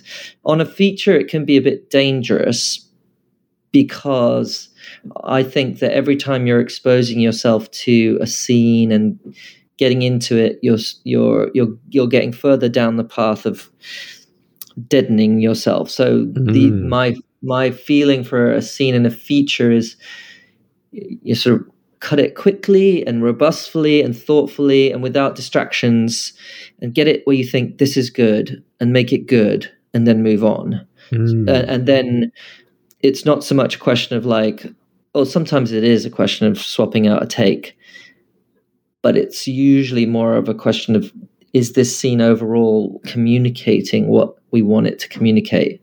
And it might be at first, and then you see the whole movie and you realize you want it to do something else entirely.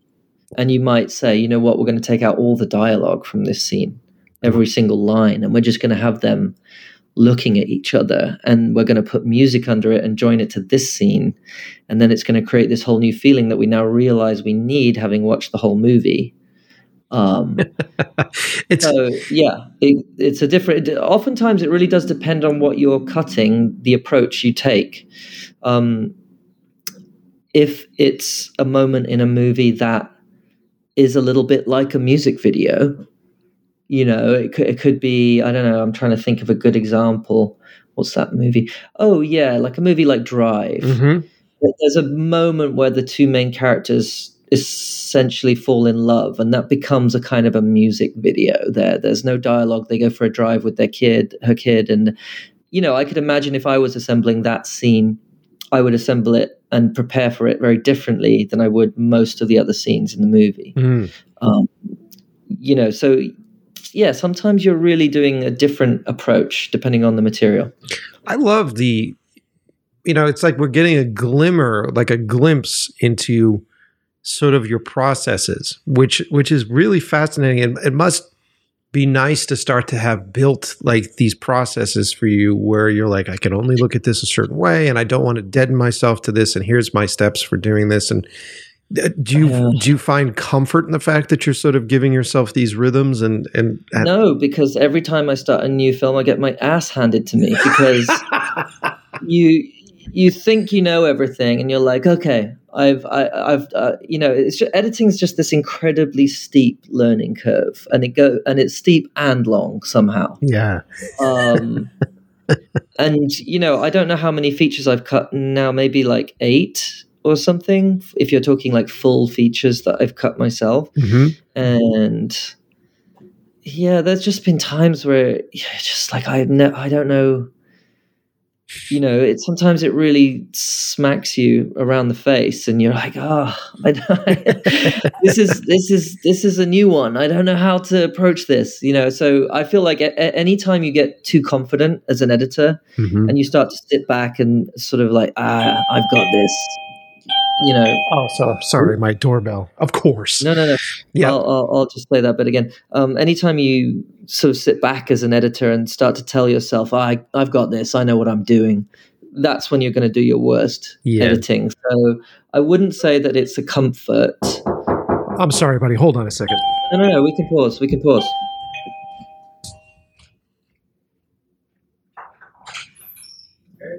you go.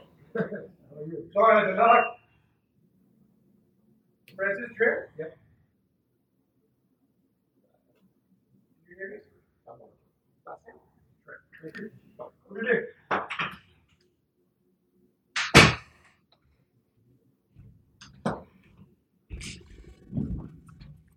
Very aggressive FedEx guy. Yeah. Just doing my job, man. Yeah, sorry about that. Jesus. Yeah, no, he was keen, but I get it. He's on the clock, just like us editors are.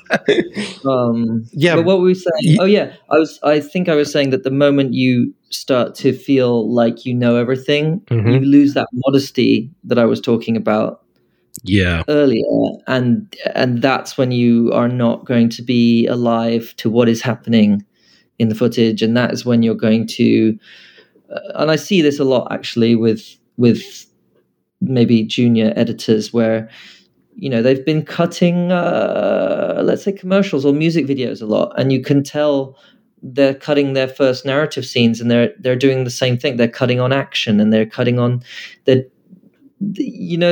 they've fallen into a habit rather than retaining that modesty of watching what they're watching and seeing what that needs. I've caught myself doing it as well. Yeah. Maybe if I haven't cut a feature for a while, my first couple of days, I'll be falling into some habit of what I've been cutting recently. Yeah. I mean, luckily I'm mostly cutting features these days, so I don't tend to get so dragged away from it. But I've definitely seen that. Yeah. Yeah, because technically you have the same skills across the board, like how do you cut for time, and how do you make these shots work, and how do you try to get the continuity to work correctly?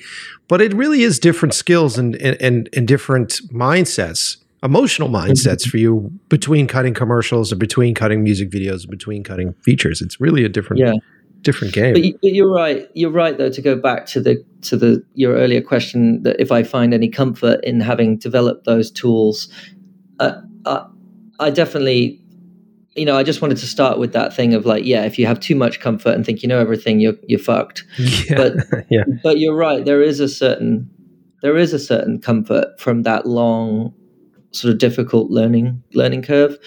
I can never, because I can't see inside other people's heads. I can't just tell whether I'm bad at editing and it's taken me a long time to get there, or whether some people are just like naturally gifted.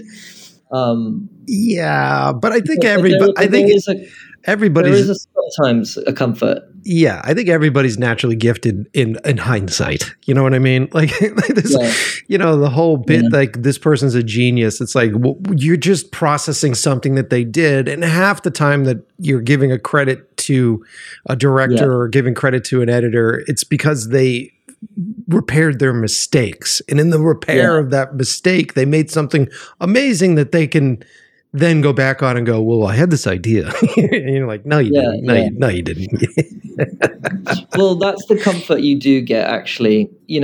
When you've only cut a film or two, it can be incredibly daunting, and there can be things about the movie that just are not working, and the solution might not be immediately apparent, and you might start to think like, oh my God, this movie's fucked, But as you get a bit more experience, the comfort comes from knowing that this is just part of it.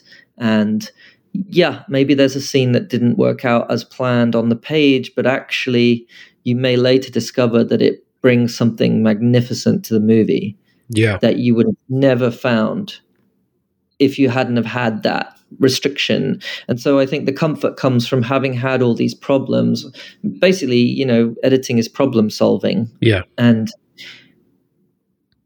just taking that terror away and knowing that, oh yeah, I've worked before on movies where an actor was terrible, or the camera work was tricky, or a scene didn't work out as planned, and it doesn't mean the movie's going to fail, and there may be some beauty in it that I can pull out, and it may lead to some other discovery that's absolutely fantastic. And so that's the comfort, if that's answering your question. Yeah, no, totally, dude. And I feel that too. Like there are many times where I'll sit down with somebody, like it's harder when it's your work. Like if you've directed it and you're sitting down to edit it, the disconnect, it took me a long time to get to the point where I can just go like, it's okay, buddy. It's okay. It's like, it's emotional management at that point where you're like, it's fine. There's so many things you can do in the edit. It's going to be fine.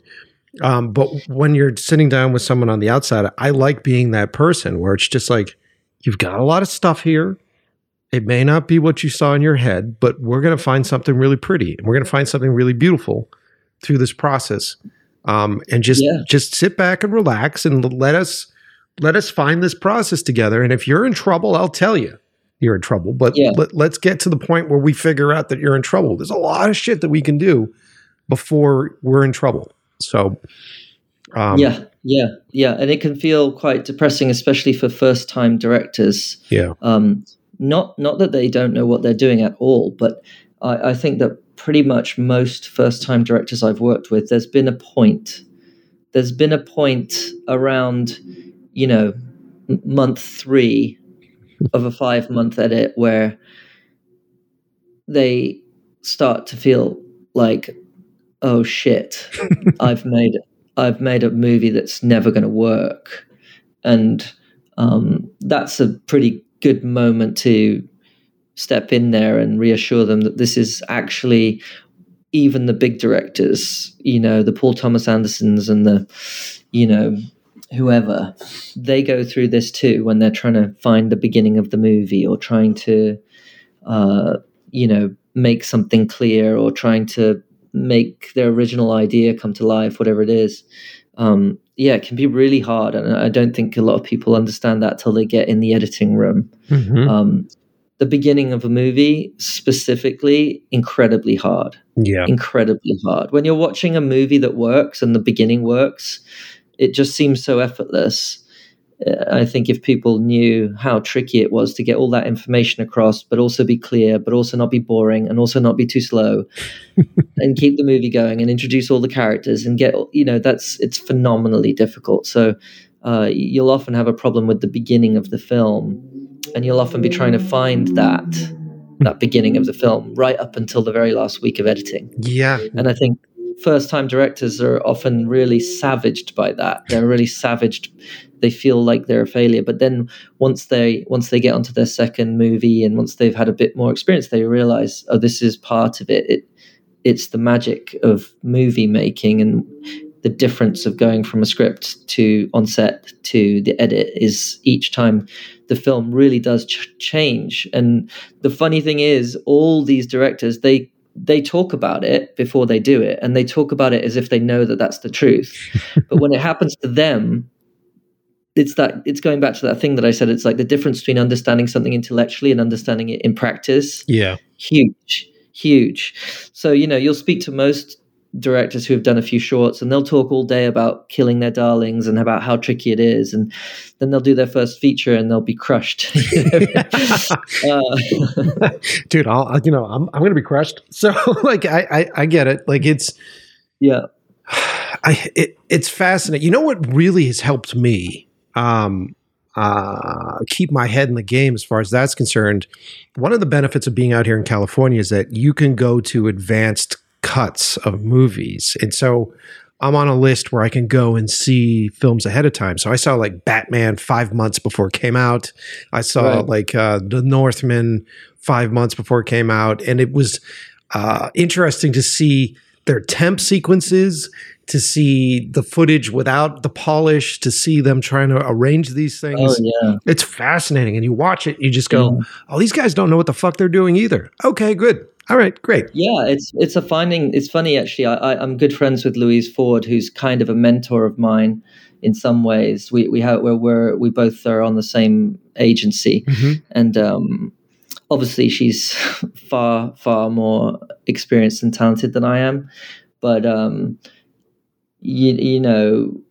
know some of the secrets and backstory of that one too, and editors and directors have to go through all kinds of changes, and and often the more money that's involved, the more I can imagine, the more of those complex things you're having to factor in, and it can be very hard. I think Lou worked on that movie for something like 14 months. Jesus.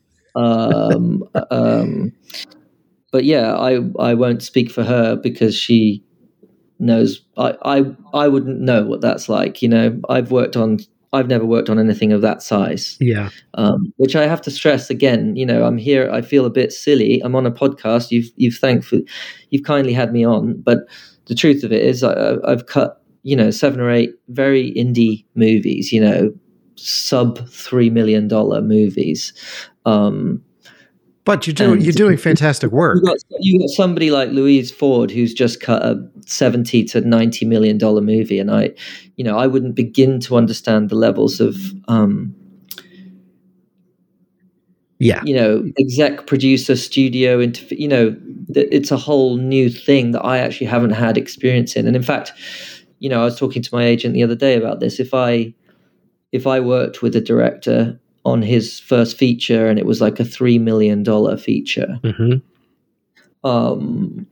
And then for whatever reason he got to direct a $100 million feature next, let's say he blew up like a Chloe Zhao or whatever, I probably wouldn't be allowed to be his editor because I wouldn't have had that experience of going through this whole different beast. And that's where I come back to this thing of like having that modesty of knowing what you don't know. Yeah. And I wouldn't know the hell that Louise and the director went through on that movie.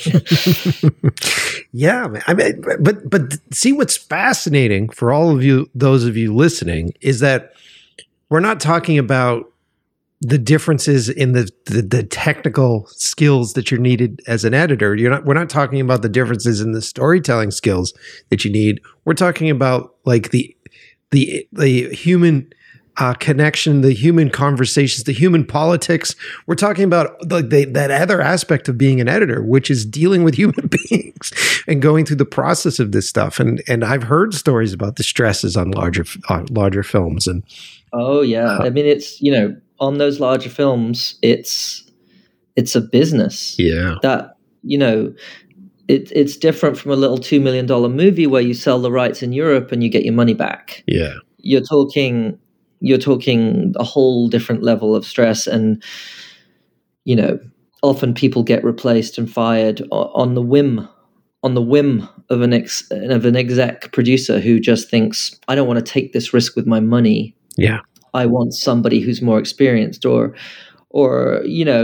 luckily I haven't had to deal with this, but I've heard about it on other films where you have a fantastic editor, fantastic award-winning editor who's now working on a huge movie, and somebody up top, in the money department will say, you know what, just for safety, I think I'll bring on my huge blockbuster editor and replace this one, because I just want to have a more experienced eyes on it. And I can kind of understand that because there's $100 million on the line. More if you turn, if you're talking about a successful movie that might make many, many times its budget. Yeah. Or lose it. Yeah. No, it's. Yeah. I saw there was a piece that I saw, some behind the scenes material, and it was an interview with like Michael Bay's editors. And the nightmare that those guys go through. I think I may be misquoting this, but I think he was talking about how he's got 3 editors, and Bay will just pull scenes from them and swap scenes and swap them in different edit bays because he's intentionally trying to get rid of their taste and keep his own taste. It's crazy. I must say, I know that Terry Malick works like that too with several editors, and I must say that it doesn't really appeal to me too much. I really love when I can gradually over time create a connection with a director where we understand and appreciate each other's tastes and therefore use each other as a tool, yes, a helpful tool. And I did go and see Ambulance, a Michael Bay movie with our mutual friend Edoardo Vitaletti, who was the director of one of my recent movies, and it kind of was a laughable joke in some ways. Uh-huh. I mean, very, very amazing in other ways. For that type of movie, but there's like random drone shots as it flies between people's legs and up the side of a building, and I'm sure it was right for that movie and right for his taste, But now I'm talking myself out of the next Transformers video, but also like there's a quote from him or a quote from one of his producers that was like, Bay had said to them, and I love Bay. We just talked about it. I had Peter Stormare on the show, and we were talking about Bay stuff. I love his stuff.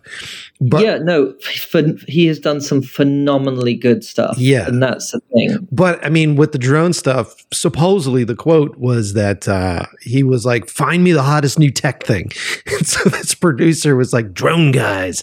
But that's the thing. I could tell. Yeah. I could tell watching the movie that he had seen, or someone had seen those Instagram videos of some 17-year-old person flying a tiny drone through tiny spaces. Yeah. And I could tell someone had got excited by that and brought it into the movie in a big way. And maybe that was right for the audience, for the audience. But for me, I felt like, well, how does this relate to the story that they're trying to tell, which is that criminals are on the run and they're trying to escape in an ambulance and use a dying person as a shield. Yeah. Where does that tie in, that visual language? And I guess I'm maybe a little more old-fashioned, and maybe Michael Bay deserves some credit for understanding what, the youth want. But I'm getting a bit old, so maybe I'm out of touch. Dude, don't do that. I don't think that's necessarily.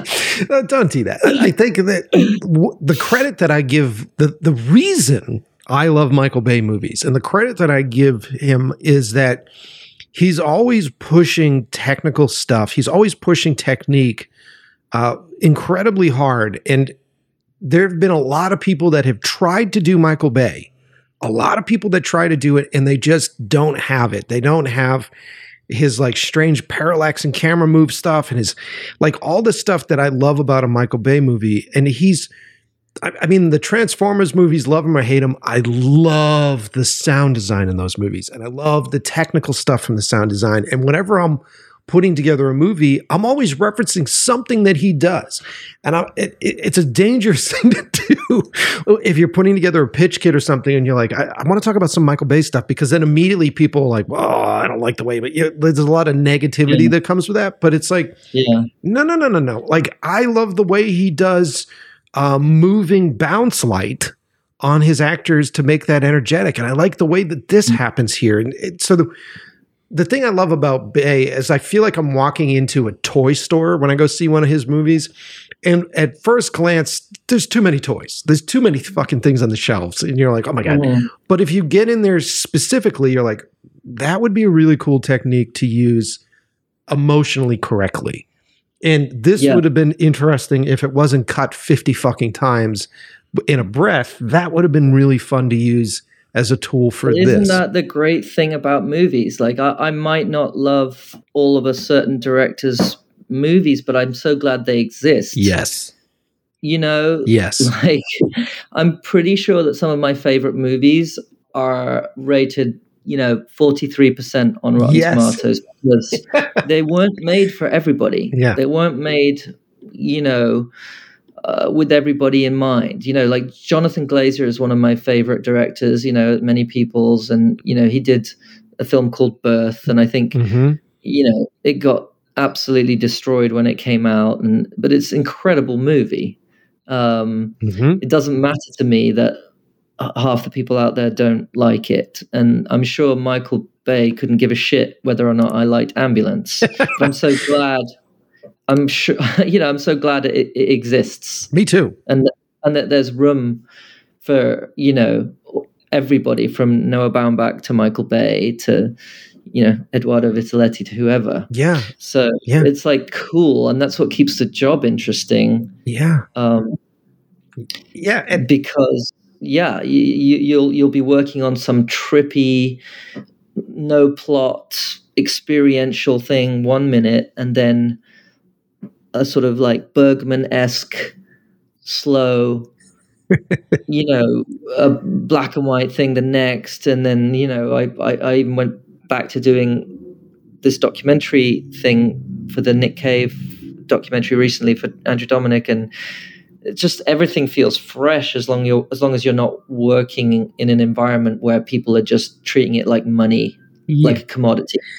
That's the hard part, is that commodity. And you feel that hard in advertising. and in commercial work where you feel like people are just hiring you for a trick or a gimmick oftentimes, especially as a director, where I always say that I'll put something out that's a personal project, or I'll put something out that's a passion project, and then 3 years later, commercial clients will come to me and go, "That new thing you're doing, we'd like to buy that," and so then you're going through the process of trying to, replicate something that you were passionate about 3 years prior, and so that's the business side of this industry, and you even feel it in movie stuff. I was talking about the new Doctor Strange movie, and I love Sam Raimi. Like you got me in there because it was Sam Raimi doing it, and you just watch that movie, and you can't help but think that the execs were like, "Hey, there's like a scary book in this movie, so let's get the guy that does all the scary book stuff, and then come on in here and do that scary book shit that you do." And you're like, right, yeah, yeah. It's something you sometimes you just gotta take the rough with the smooth, I guess. I've definitely worked on commercials where I'm just a pair of hands, and there's 15 people on a video call in LA simultaneously driving the edit, and that's fine, because you sort of try and remind yourself that you're getting paid to give somebody who's paying you what they want. But it's much nicer when you have a collaborative friendship, and you feel like you have some input, because we all want to feel wanted at the end of the day. We all want to feel needed. I think that's what it boils down to. But it's sometimes the job is hell, and sometimes the job, I feel like, wow, I get to do this as my job. Yeah. And those are the moments that you're striving for. I was just explaining, I was in a pitch meeting, and I was explaining it last week, and I said to the execs, I was like, guys, there have been moments in my career that I've stood on set and I've had the wherewithal to step out of my body and look around and see how the people are around me, how the people are enjoying what it is that we're doing. And there's a pure sense of bliss. There's a pure sense of just straight happiness that I have had at that point. It's like doing crack for the first time. Okay. So then I know at that moment that I'm doing crack and I love crack. And now I go back out into the world where there's no more crack left. And I'm begging you like an addict to inject that crack back into my veins. And I feel like that's what the life of a director is that you're like, I've been there. I know how good this can be. I know how great this life can be, creating this stuff and finding these things and being in that edit room and finding those moments and drinking beers and super excited about making this process. Please, please, please, please let me do it again. And that's what our job is. It's just the consistent abusive relationship of begging, like, please. I've definitely heard something along those lines from many directors I've worked with, that they just feel so happy when they're on set doing it, because then all the stresses of pre-production and even if they're losing so much, I worked for a director that he lost so much weight during the shoot that his wedding ring fell off, and I don't think people understand how stressful it is. But at the same time, you feel really alive when you're connected to this juggernaut and you're driving it at 100 miles an hour and you're at the helm and there's a whole team helping you. And, you can imagine how that feels. As an editor, you're sort of training yourself almost the opposite, because it's like the least glamorous part of movie making. There'll be times where I'm in an edit with someone famous, but even then you don't really realize till afterwards, because you're just doing a job. So if I'm sitting with Olivia Wilde working on the edit of her movie, or if I'm sitting with Nick Cave or whoever, you don't really think, it's not a glamorous job, editing. Yeah. And in a way, I kind of like that. It's like nobody asks the editor what they think on the DVD extras. Nobody remembers who the editor is. Yeah. They just remember the director's name. Everybody thinks the actors are great when they maybe weren't.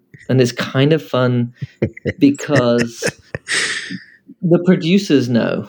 Yeah. And that's something I'll say to editors starting out, often including myself, I was like obsessed with getting the right credit for the work that I'd done. Mm-hmm. And then there came a point where I realized, oh, no, it doesn't matter. Do a really fucking good job. And those producers will say, holy shit, Matthew was incredible. And every time they get asked by another producer, who should I hire? Yeah. Your name will come up. Whereas you can be a complete D-bag and insist on the biggest credit, which, sometimes that is important to do. If you're in danger, for example, of not getting the full credit for work that you actually did. Yes. But by and large, especially when you're starting out, don't obsess on the credit and being Hollywood, being all, that kind of crack, as you were saying, this of the sort of like, I'm an important filmmaker. As an editor, you have to kind of turn that off a little bit, which is weird. But I've directed things too, and I know what you mean. It's so exciting to be surrounded by that team and that kind of we're doing it spirit. But it's like being on set. It's like a sprint. Yeah, and it has that kind of glory of a sprint, whereas the edit is a slow, kind of boring, hard work. You know what I was visualizing while we're talking about it? Yeah. Mad Max Fury Road, the sequence in which Charlize Theron Furiosa turns off the road in the beginning, and she's driving, and she's got the guy hanging on the side of the truck. He's like, "What's wrong?" And they're doing this whole run from those like cars, those spiky vehicles, and she's directing, and she's just running this thing, and it's this huge truck, and she's trying to get to where it is. And then you cut back inside. The bad guy lair, and there's the little tiny guy looking through the periscope going, "What's wrong with Dad?" It's like, that's the editor. I see what you're doing here. You're likening me to a little gremlin-y, goblin-y, oily, greasy monkey. There it is. You're 100% correct. Yeah, man. That was what came to mind, dude. Well, Matthew, we should end this, man. This has been fucking fantastic. It's a great conversation. Thank you for sharing so much about the craft. Thanks for having me on. Get me on again when I've cut some bigger movies. Yes, and maybe I'll have a different story for you. I'm down, dude. I'm down if you're down, man. All right. Thank you so much. And I look forward to hearing more of your episodes on all the subjects, actually. Oh, well, thanks for listening, dude. I appreciate that.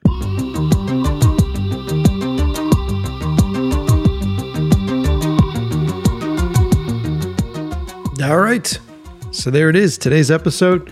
Hope you guys enjoyed it. I had a lot of fun talking to Matthew. I like to get in the weeds on these different job titles and these different aspects of storytelling and movie making. And I can't say this loud enough that movies are made in the edit room. They really are. Everything prior to the edit room is just trying to get as much as you possibly can to play with in the edit.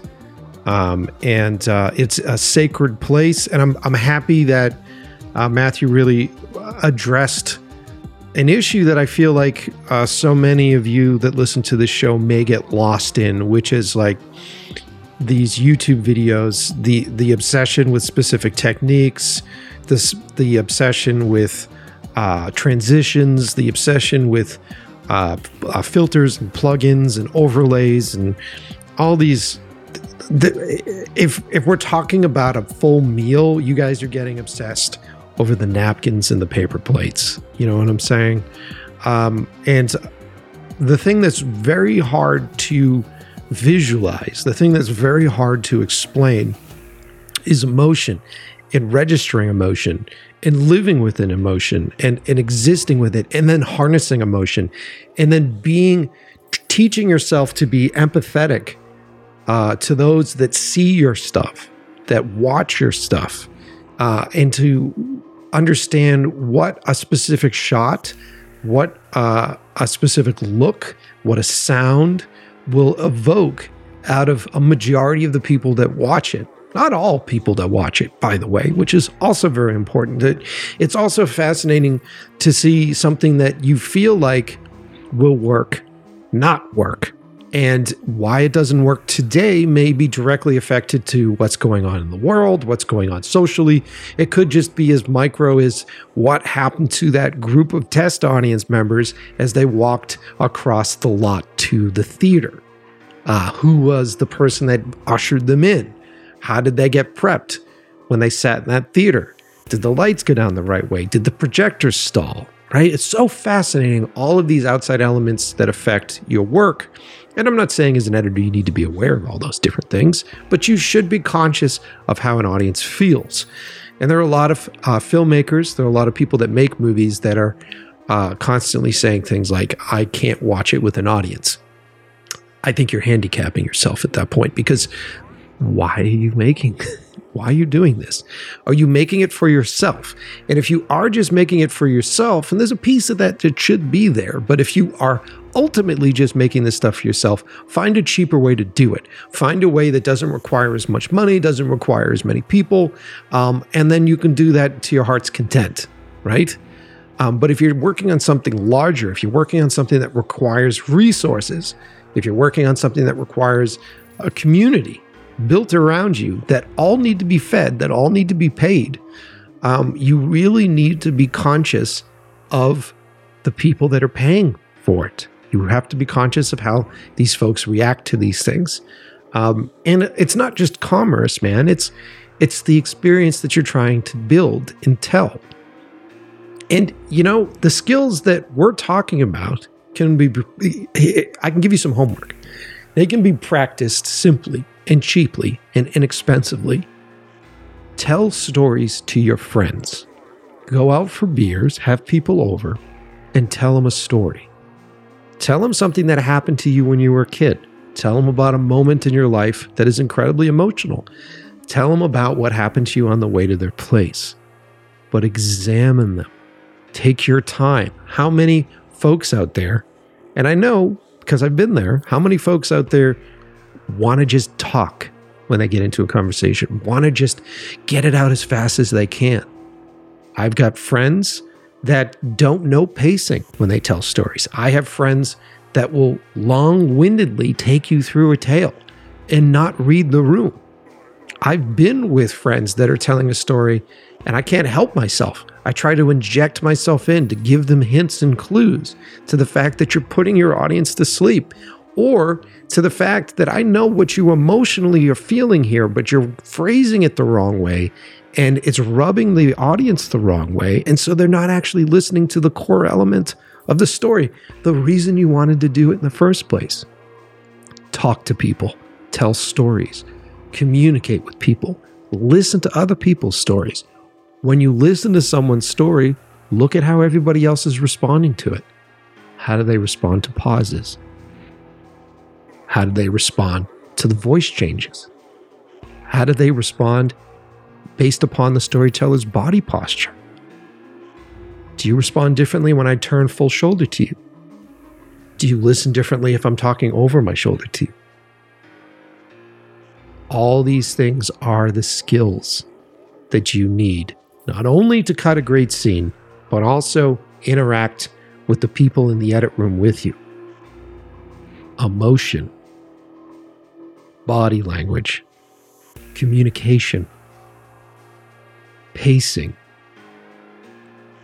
and then having the ability to train yourself to stay fresh, to give yourself rhythms, to give yourself routines that keep you from becoming calloused by the footage. That's the hardest thing in the world. I can't help but think of a visual when we talk about an editor, and I felt this way as an editor. It feels like that part in Clockwork Orange where our lead character has his eyes held open and he's staring at screens and he's staring at all this random, horrific, and strange footage over and over and over again. Hours and hours, his eyes are glued on this stuff. And then after that stuff, it's like he has to turn and tell a kid how to fucking cook an egg. You know what I mean? Or I has to turn and tell the kid how to survive bullying. Right? Or tell the kid what it's like to fall in love for the first time, or tell somebody what it's like to get over love for the first time after having their eyes glued to this for hours and hours and hours. When I do an edit, I come out of the back end of it feeling like a crazy person. And like I speak like a crazy person. I'm quoting moments in it. I'm quoting sounds in it. And I have to unwind. I can't just go right to bed after I'm cutting. I have to like bring my brain down and bring myself down. It's torture. It really is. And I don't want to make it into something more lofty than the job is, but it's mental torture to edit stuff. And so how do you go through this process of looking at things and obsessing of things and looking at things and obsessing? And how do you stay consistent with the emotion of the scene? How do you stay on point with the audience? I wish that there was some filter. I wish there was some app that I could use that would just turn on and off audience brain for me. You know, when I watch it. Like, be able to erase the fact that I know exactly what's going to happen at every inch and ounce of this next 5 seconds because I've seen it 5,000 times. Can I just erase that from my mind and then watch it again? That's the crazy stuff about editing. That's the wild world of being an editor, at least in my opinion. And I hope you guys learned a lot from Matt. He's so many great things. His movies are fucking great. I know we didn't talk much about the individual films, but head on over to his website. That's MatthewCart.com and look at his list of stuff. I've said it already on the show. I'm pumped about this Nick Cave one. I haven't seen this yet, and I'm excited about it. Thanks for listening, everybody. Lots of new episodes on the way. Lots of great guests. Lots of good stuff to talk about. Thank you for supporting us. Thank you to the musicians that give us the music for these shows. And thank you for all the guests. Love you guys. And like I said, keep following me on Instagram and let me know what you think of this episode. Drop me a line. Do you think anything we talked about is bullshit? Are you upset with us because we were dogging on Instagram tutorial videos? I'm not dogging on them. We're just making you aware, right? You're becoming obsessed over the wrong fucking things. It's like people that get obsessed over like the medical websites and they self-diagnose themselves. Go see a doctor. I'm out of here before I start ranting about something new. Thanks for listening, everybody. And as always, I will see you next Tuesday.